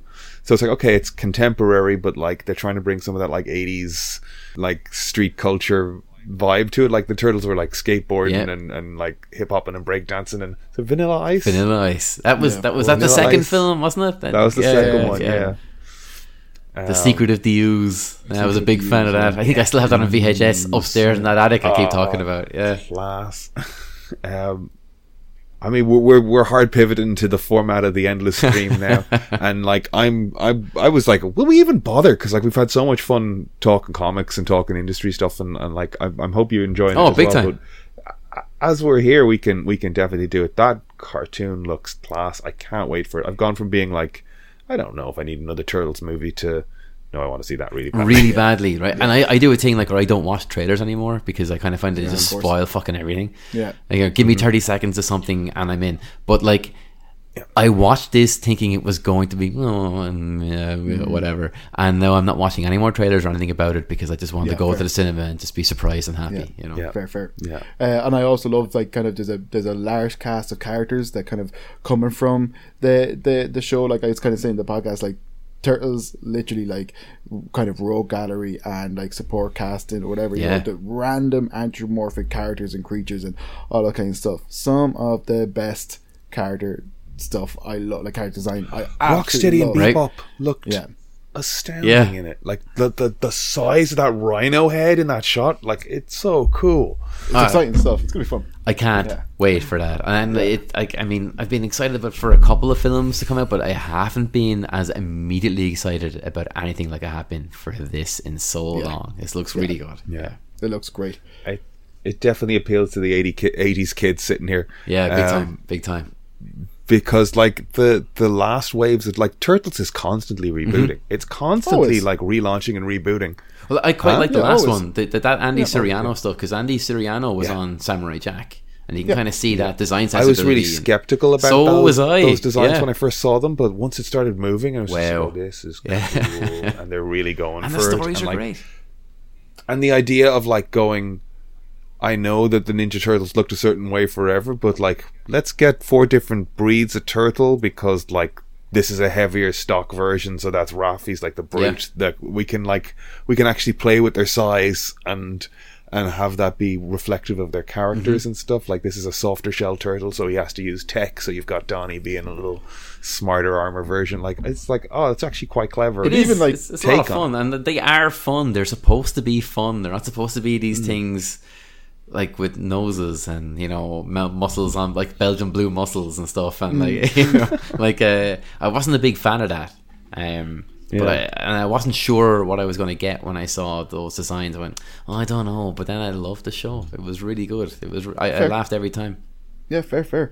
That's even like say like kind of like this has like Mutant Mayhem has kind of reignited like kind of like my say like interest in Turtles, as it will for many, I'm sure, you know. Oh, yeah. But I'm quite keen now to check out that The Last Ronin. Oh, have you not checked it out yet? No. Have you checked No. it out, Aidan? Someone I noticed. I know who it is though. If you get me. Yeah. Oh, yeah. I've seen some stuff. You but, need like, to read that. I haven't. Yeah. You just, I won't say any more because I was actually Yeah. going to say if it comes up in the podcast that we shouldn't spoil anything because it would be so mean, because that book is still relatively fresh. Someone spoiled it on me, anyways. Ah, I know who bastards. The Last Ronin is.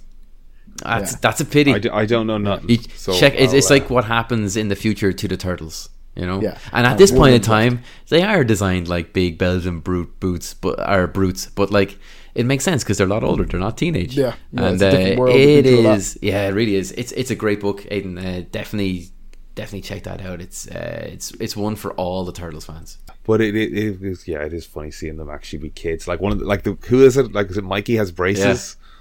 You know. I also like the way they've done like Leo, Mikey, Donnie, and Raph. Yeah. You know, like it's like they're not calling each other Michelangelo and Leonardo. You know, it's like yeah, they're kids. They've abbreviated it. You know, I think it looks great. I Well, think it's gonna be a lot of fun. that's one thing that I really liked about it too, because like the Turtles were always about family, you know, a bit like fucking Fast and Furious. Fast and Furious, yeah. I said that and went, oh god, I can't believe I should have done the Vin Diesel there. But like, I mean, you get that element from the trailer, you know. These are a bunch of brothers being idiots with one another, having a bit of fun. And it's like, yeah. This sounds great, you know. And then there's a bit of that Tarzan shuffle on the lights, and they're flying from building to building. Like, yes, give me it. Yeah, and it's like I was thinking about it earlier. They're like, I think Scruff commented like he wasn't mad on the cast and the things. I'm just like, I don't know. Like, I'm such a, like, I think of like media as like the bell curve. Like, there's some stuff that is just exceptional, and there's some stuff that is dog shit. But in the middle, I just kind of want to enjoy all of it. Yeah, and like, there's this whole sort of joy to be had in like the meaty part of the bell curve, which can be as rude as you want it to be. But like, the Seth Rogen has done, you know, like, okay, Sausage Party's not great, and some of the stoner comedy might not be for people, but like, this guy has taken his career into his own hands, and he's built his little community of people that he works with since Freaks and Geeks. And the reason Preacher's on television is because of Seth Rogen. The reason The Boys is on television, at least in these iterations, and it's like, why would I hate what this guy's doing? This guy's trying his best to put shit out that like I like, or I is in my wheelhouse. Even is he getting a lot of grief online? Is he? I do think that people think of him as like a stoner fool, and like, look, you get into little pockets of stuff, but like Sausage Party doesn't help. But like, I really like Seth Rogen, and I like the if I see his name on a vibe and film, what he's trying to I'm achieve. going to check it out. I like him. Same. You know, if anything, like he might not be winning Oscars for Best Actor, but he seems like one of the most likable people in the world. And I enjoy what he does. But, like, I'll check out everything he does. I also think he's kind of maturing into this kind of fucking proper career. Like, I think he's like moved a little bit away from the stoner. Like, don't get me wrong. Like, he still does that shit, but like, but he also has like kind of chops in other departments, you know. Yeah. I think he's I did paid his watch- dues. and- He's creating his own stuff now, as opposed to maybe being the service actor. And his, Yeah. And when you say he might not be winning Oscars, you gotta like also go the Steve Jobs movie, The Fabelmans. Like he's not shying away from dramatic roles either. He's capable of quite a lot, which is something you see from good comedians. They tend to find the drama in things fairly easily as well. You know? Take notes in. I'm only saying that because like no one's giving him that kind of credit, and I think until some people do, unfortunately, it's a popularity contest, right? So if he's not getting that, then he's not kind of going to go there. But I don't think he's even looking to go there. He just wants to create, and I love that about him. Yeah, you know? yeah. He's not looking for the money handout. He's looking to create, and that's another thing I really like about this trailer. Right, it looks like it's going to pay homage to all the canon of the Turtles that came before. It's not trying to do their own Turtles, which is something that I think like you see money grabbing things happen with licenses. Like when IDW put out the Turtles, like they honored that license. And that's why that comic was so fucking good.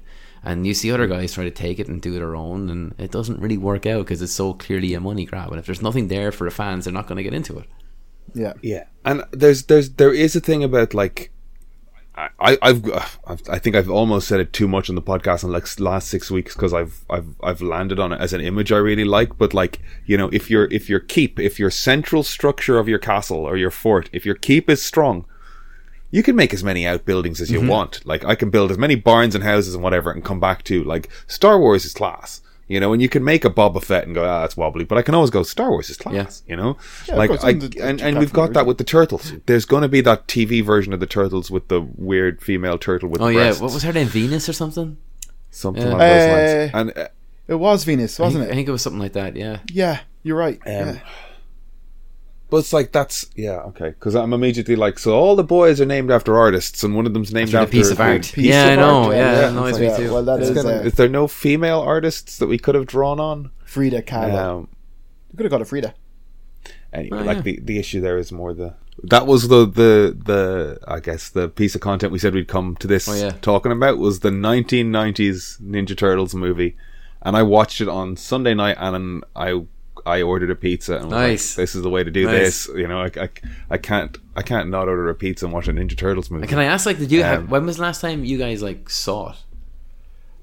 Oh, gotta be 15 years ago or more, you know, like RTA. And even then, I think the last time I saw that, actually, do you know what? I probably saw the one where they went back in time to Japan. That was number 3, right? Is the last one I saw? Yeah. Because I don't even remember that one. However, I did see this one about, I think I did watch this in, say, maybe the last 10 years. Okay. Or at least had it on for some reason. So a good while ago, for sure. For yeah. Oh, yeah. So did it hold up when you watched it? In places. Yes. Better than I Yeah. actually remember to a degree, you know? Yeah. For sure. Yeah. What are your thoughts? Like, you suggested this. Did you watch it after suggesting it, or had you just watched it, or were you about to watch film. Like, as soon as we went into lockdown, my treat to myself was, I'm buying the Blu-ray. Fair. Watched the Blu-ray, and then I did a thing for Animation Dingle where I got to interview Brendan McCarthy, who worked on the designs on this and stuff. Like, he did loads of stuff, and so then I watched it again, and then after talking to him, I watched it again. And I mean, I can't get enough of this film. I watched it again today before we came on, just so it was fresh. Okay. Like, there really hasn't been that length of period of time where I've watched this, and I feel like the animatronics and everything this hold up way more than you'd expect them to. People I was watching with were like, oh, is that CG, or how do they do that? They put the mask on afterwards. Like they obviously can't have been that mobile in the suit. And I'm like, no, I think the whole sort of achievement of this movie was they got to be crazy mobile in those suits, which is like, you see them doing some stuff and you're like, wow, they're getting away with that in this suit. Like, and the like, okay, the lip sync in places can be a bit wobbly, but very like, forgivable, with like limited animatronics in a head. Like, being like really critical, like, and I think I even spotted, like, I think I spotted this when I was a kid as well, where it's like, what is Shredder's plan? what is the villain's goal arc? Why are they bad? He's making a cult, right? To sell ripped off DVDs and TVs and things. And, yeah, not even DVDs. It's like VHSs. car stereos. Yeah. Like, it's as much as like it's fun to watch. It in many ways, like, somebody went, like it does feel like they were like, these are kids movies, so we can't get into any concept or complex machinations with the villain. It's just like they're bad and they're robbing things. You know? They kept it very, very simple, and like that confrontation at the end where he's like, I'm powerful enough to overpower all of you, but I'm also just going to like have a little pace around while you guys have a chat. And but that's one thing I like about it, that little pace around. Like, so it's like one thing almost from the very start of the film, right? So we see April O'Neil tell the world through the news that this place is like York's going to shit. Like there's this talk of a new group called The Foot, and they're stealing loads of stuff, and she's putting it all out in the news, and we're seeing people steal things, we're seeing people put things into warehouses they've stolen, we're stealing all the kind of pipeline of these thieves, and because she's the one who puts it out, April gets jumped by a load of them, and we see a sigh fly through the air. We see it, and like it's not like it's flying through the air like we see in cartoons these days. It's like it's very almost clumsily tossed up at a light that breaks it. Like, it's great, right? And light goes out, and then we hear like a Batman type effect, like where we hear loads of yeahs and people pulling ropes, and light comes back on, and all the bad guys are roped up, and April is safe. And we see a sigh on the ground. So Raph forgot his sigh, and we see a little head poke out of a sewer cap, and we know it's Raph, and he's like looking at that. He's like, "Oh crap! I left my sigh out there." And April picks it up, puts it in her bag. Cops come on the scene, help her out, and that's her introduction. And I love in this how they don't show the turtles as much. And it's a trick in the 80s because, like, obviously, if you have these things under light for too long, on camera for too long, they'll look fake, they won't hold up. But like they do that less is more stuff that really works here. But you see Raph get pissed off, right? Raph gets pissed off when they go back. They're all delighted. It's their first time going out and having a successful mission. But Raph is angry, right? And every time someone gets angry in this film, something goes wrong for them. And at that point where Shredder is mucking him up on the building, and he's calm and collected, he then meets the rat that has hurt his face. Shredder gets angry, and now Shredder gets fucked up. And it's a theme the whole way through it, until you kind of pick out the fact that, like, unless you kind of make your inner peace with things, like, you're constantly going to get in the way of yourself, despite whatever you have. And I thought, that's a fucking great lesson, you know? And it is such a simple film the whole way through. They do very simple things, but they hit that mark the whole way through. And I do believe that with the way they show the turtles, the way they show the story, even the silly dialogue in it wouldn't work if it wasn't shot and presented to us in the way that it is. The verisimilitude holds up, you know? Yeah, great observation.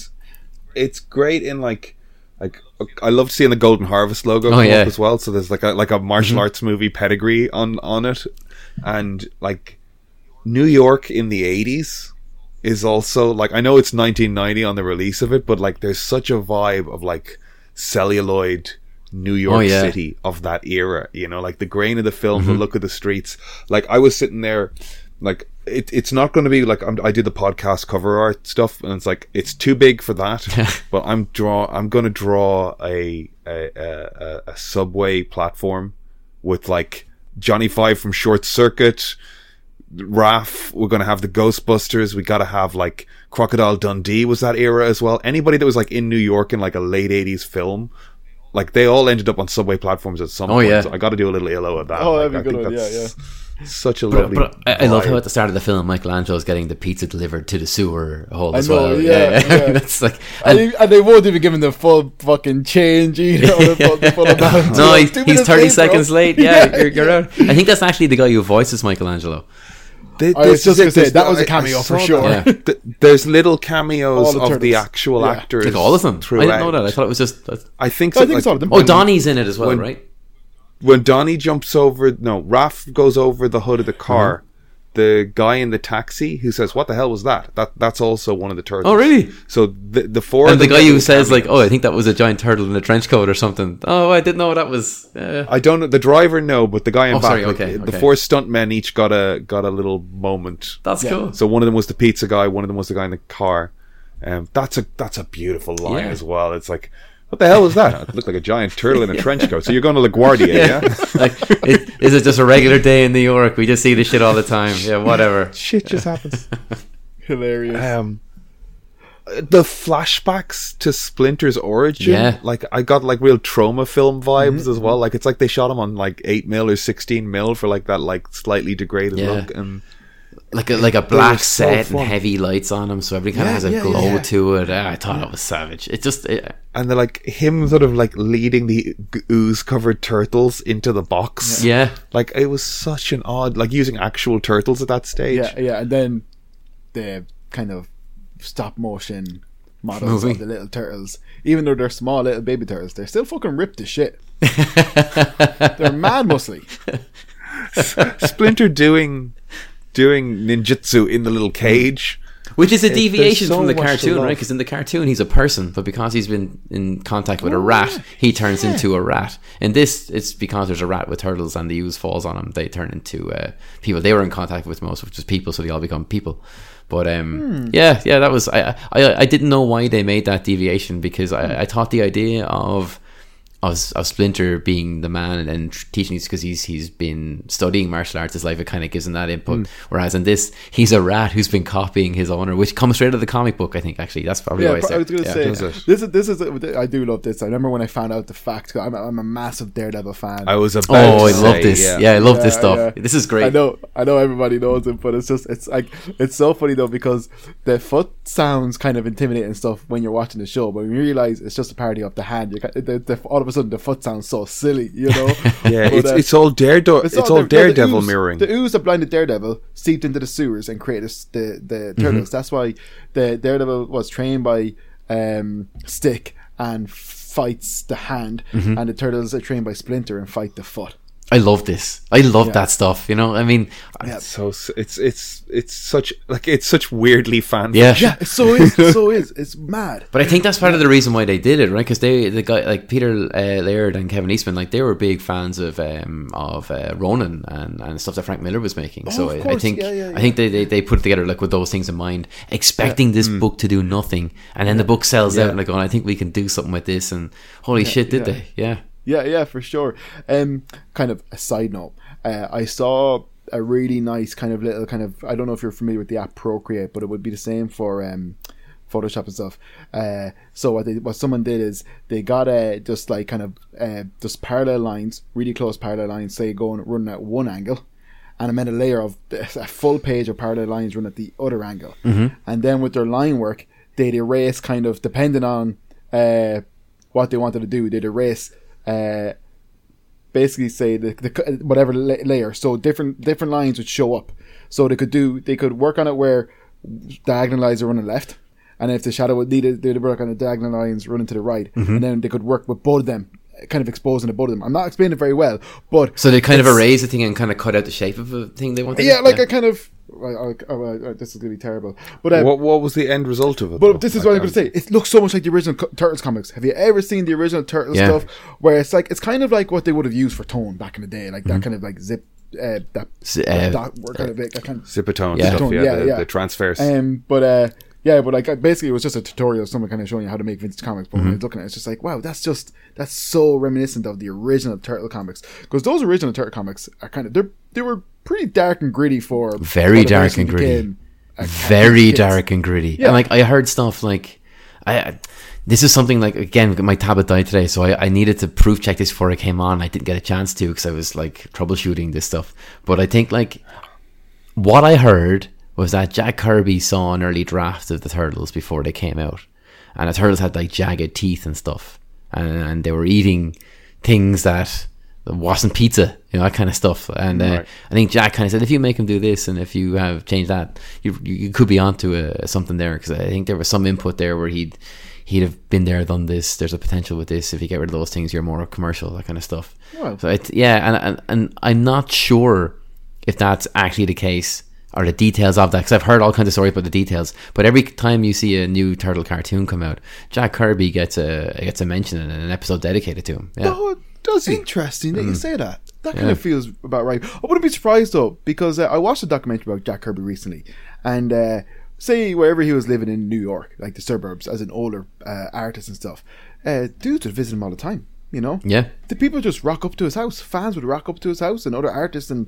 you know, kind of say, you know, a gentleman like yourself that's in that kind of breaking into the industry, and, you know, they get a beat on where Jack lives, and himself and maybe the writer he's doing a book with goes down, and Jack will fucking like shoot the breeze, draw away, and chat to the lads, no bother, you know? Yeah, he's one of those guys that could knock out more pages than he was alive and still hold conversations with people and meet people and do it. He just sounds like one of the best guys, you know? Yeah, absolutely. Yeah, like I don't know if I don't know if I mentioned on one of the podcasts, but his wife was like also kind of like an amazing person, you know, and she'd tolerate all these dudes rocking up to her house at all hours of the day to talk to Jack and see Jack, like, but she'd watch them like vultures.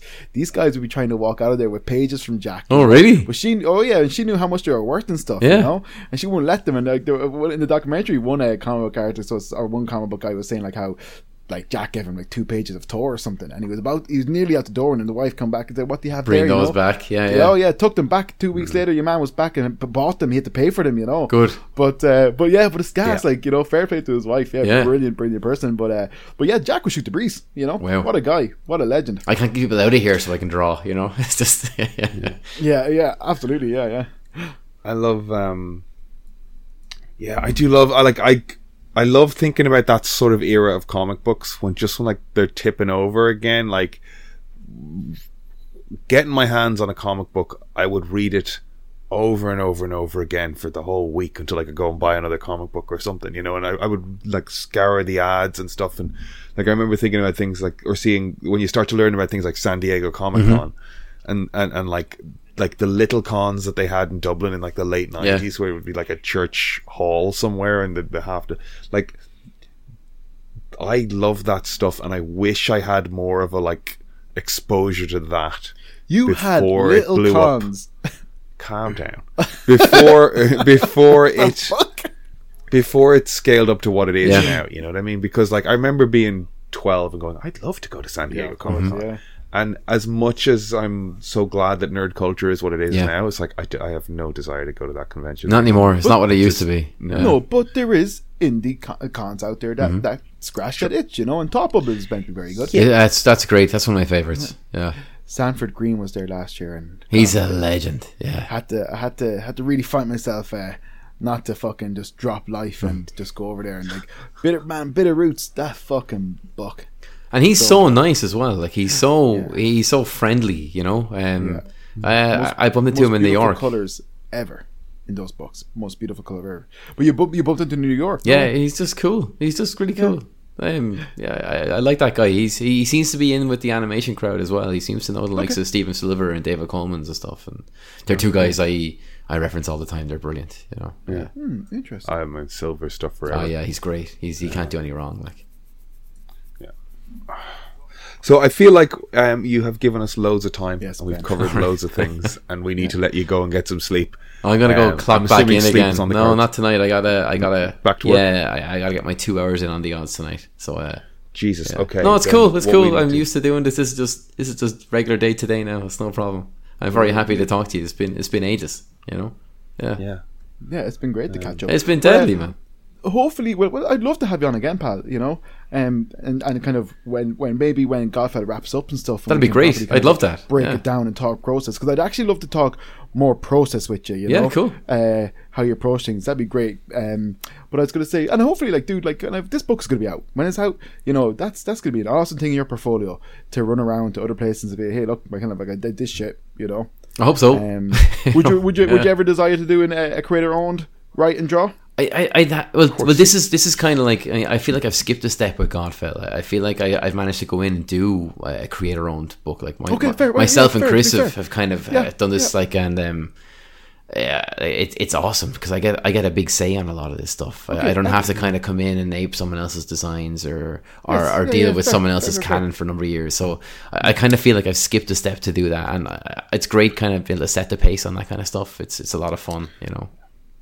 What I would I don't know the ins and outs of it, but like as Kevin says, you've been a presence in this comic community for so long that like it feels like all you needed was this book to tip you over to show, hey, he can fucking do it. Let's just give him give him more of it, you know what I mean? And like you're such a positive presence to like everyone else in the industry that hopefully like now they're going to be going, we were telling you about Ben, now give him more work, you can see it, you know?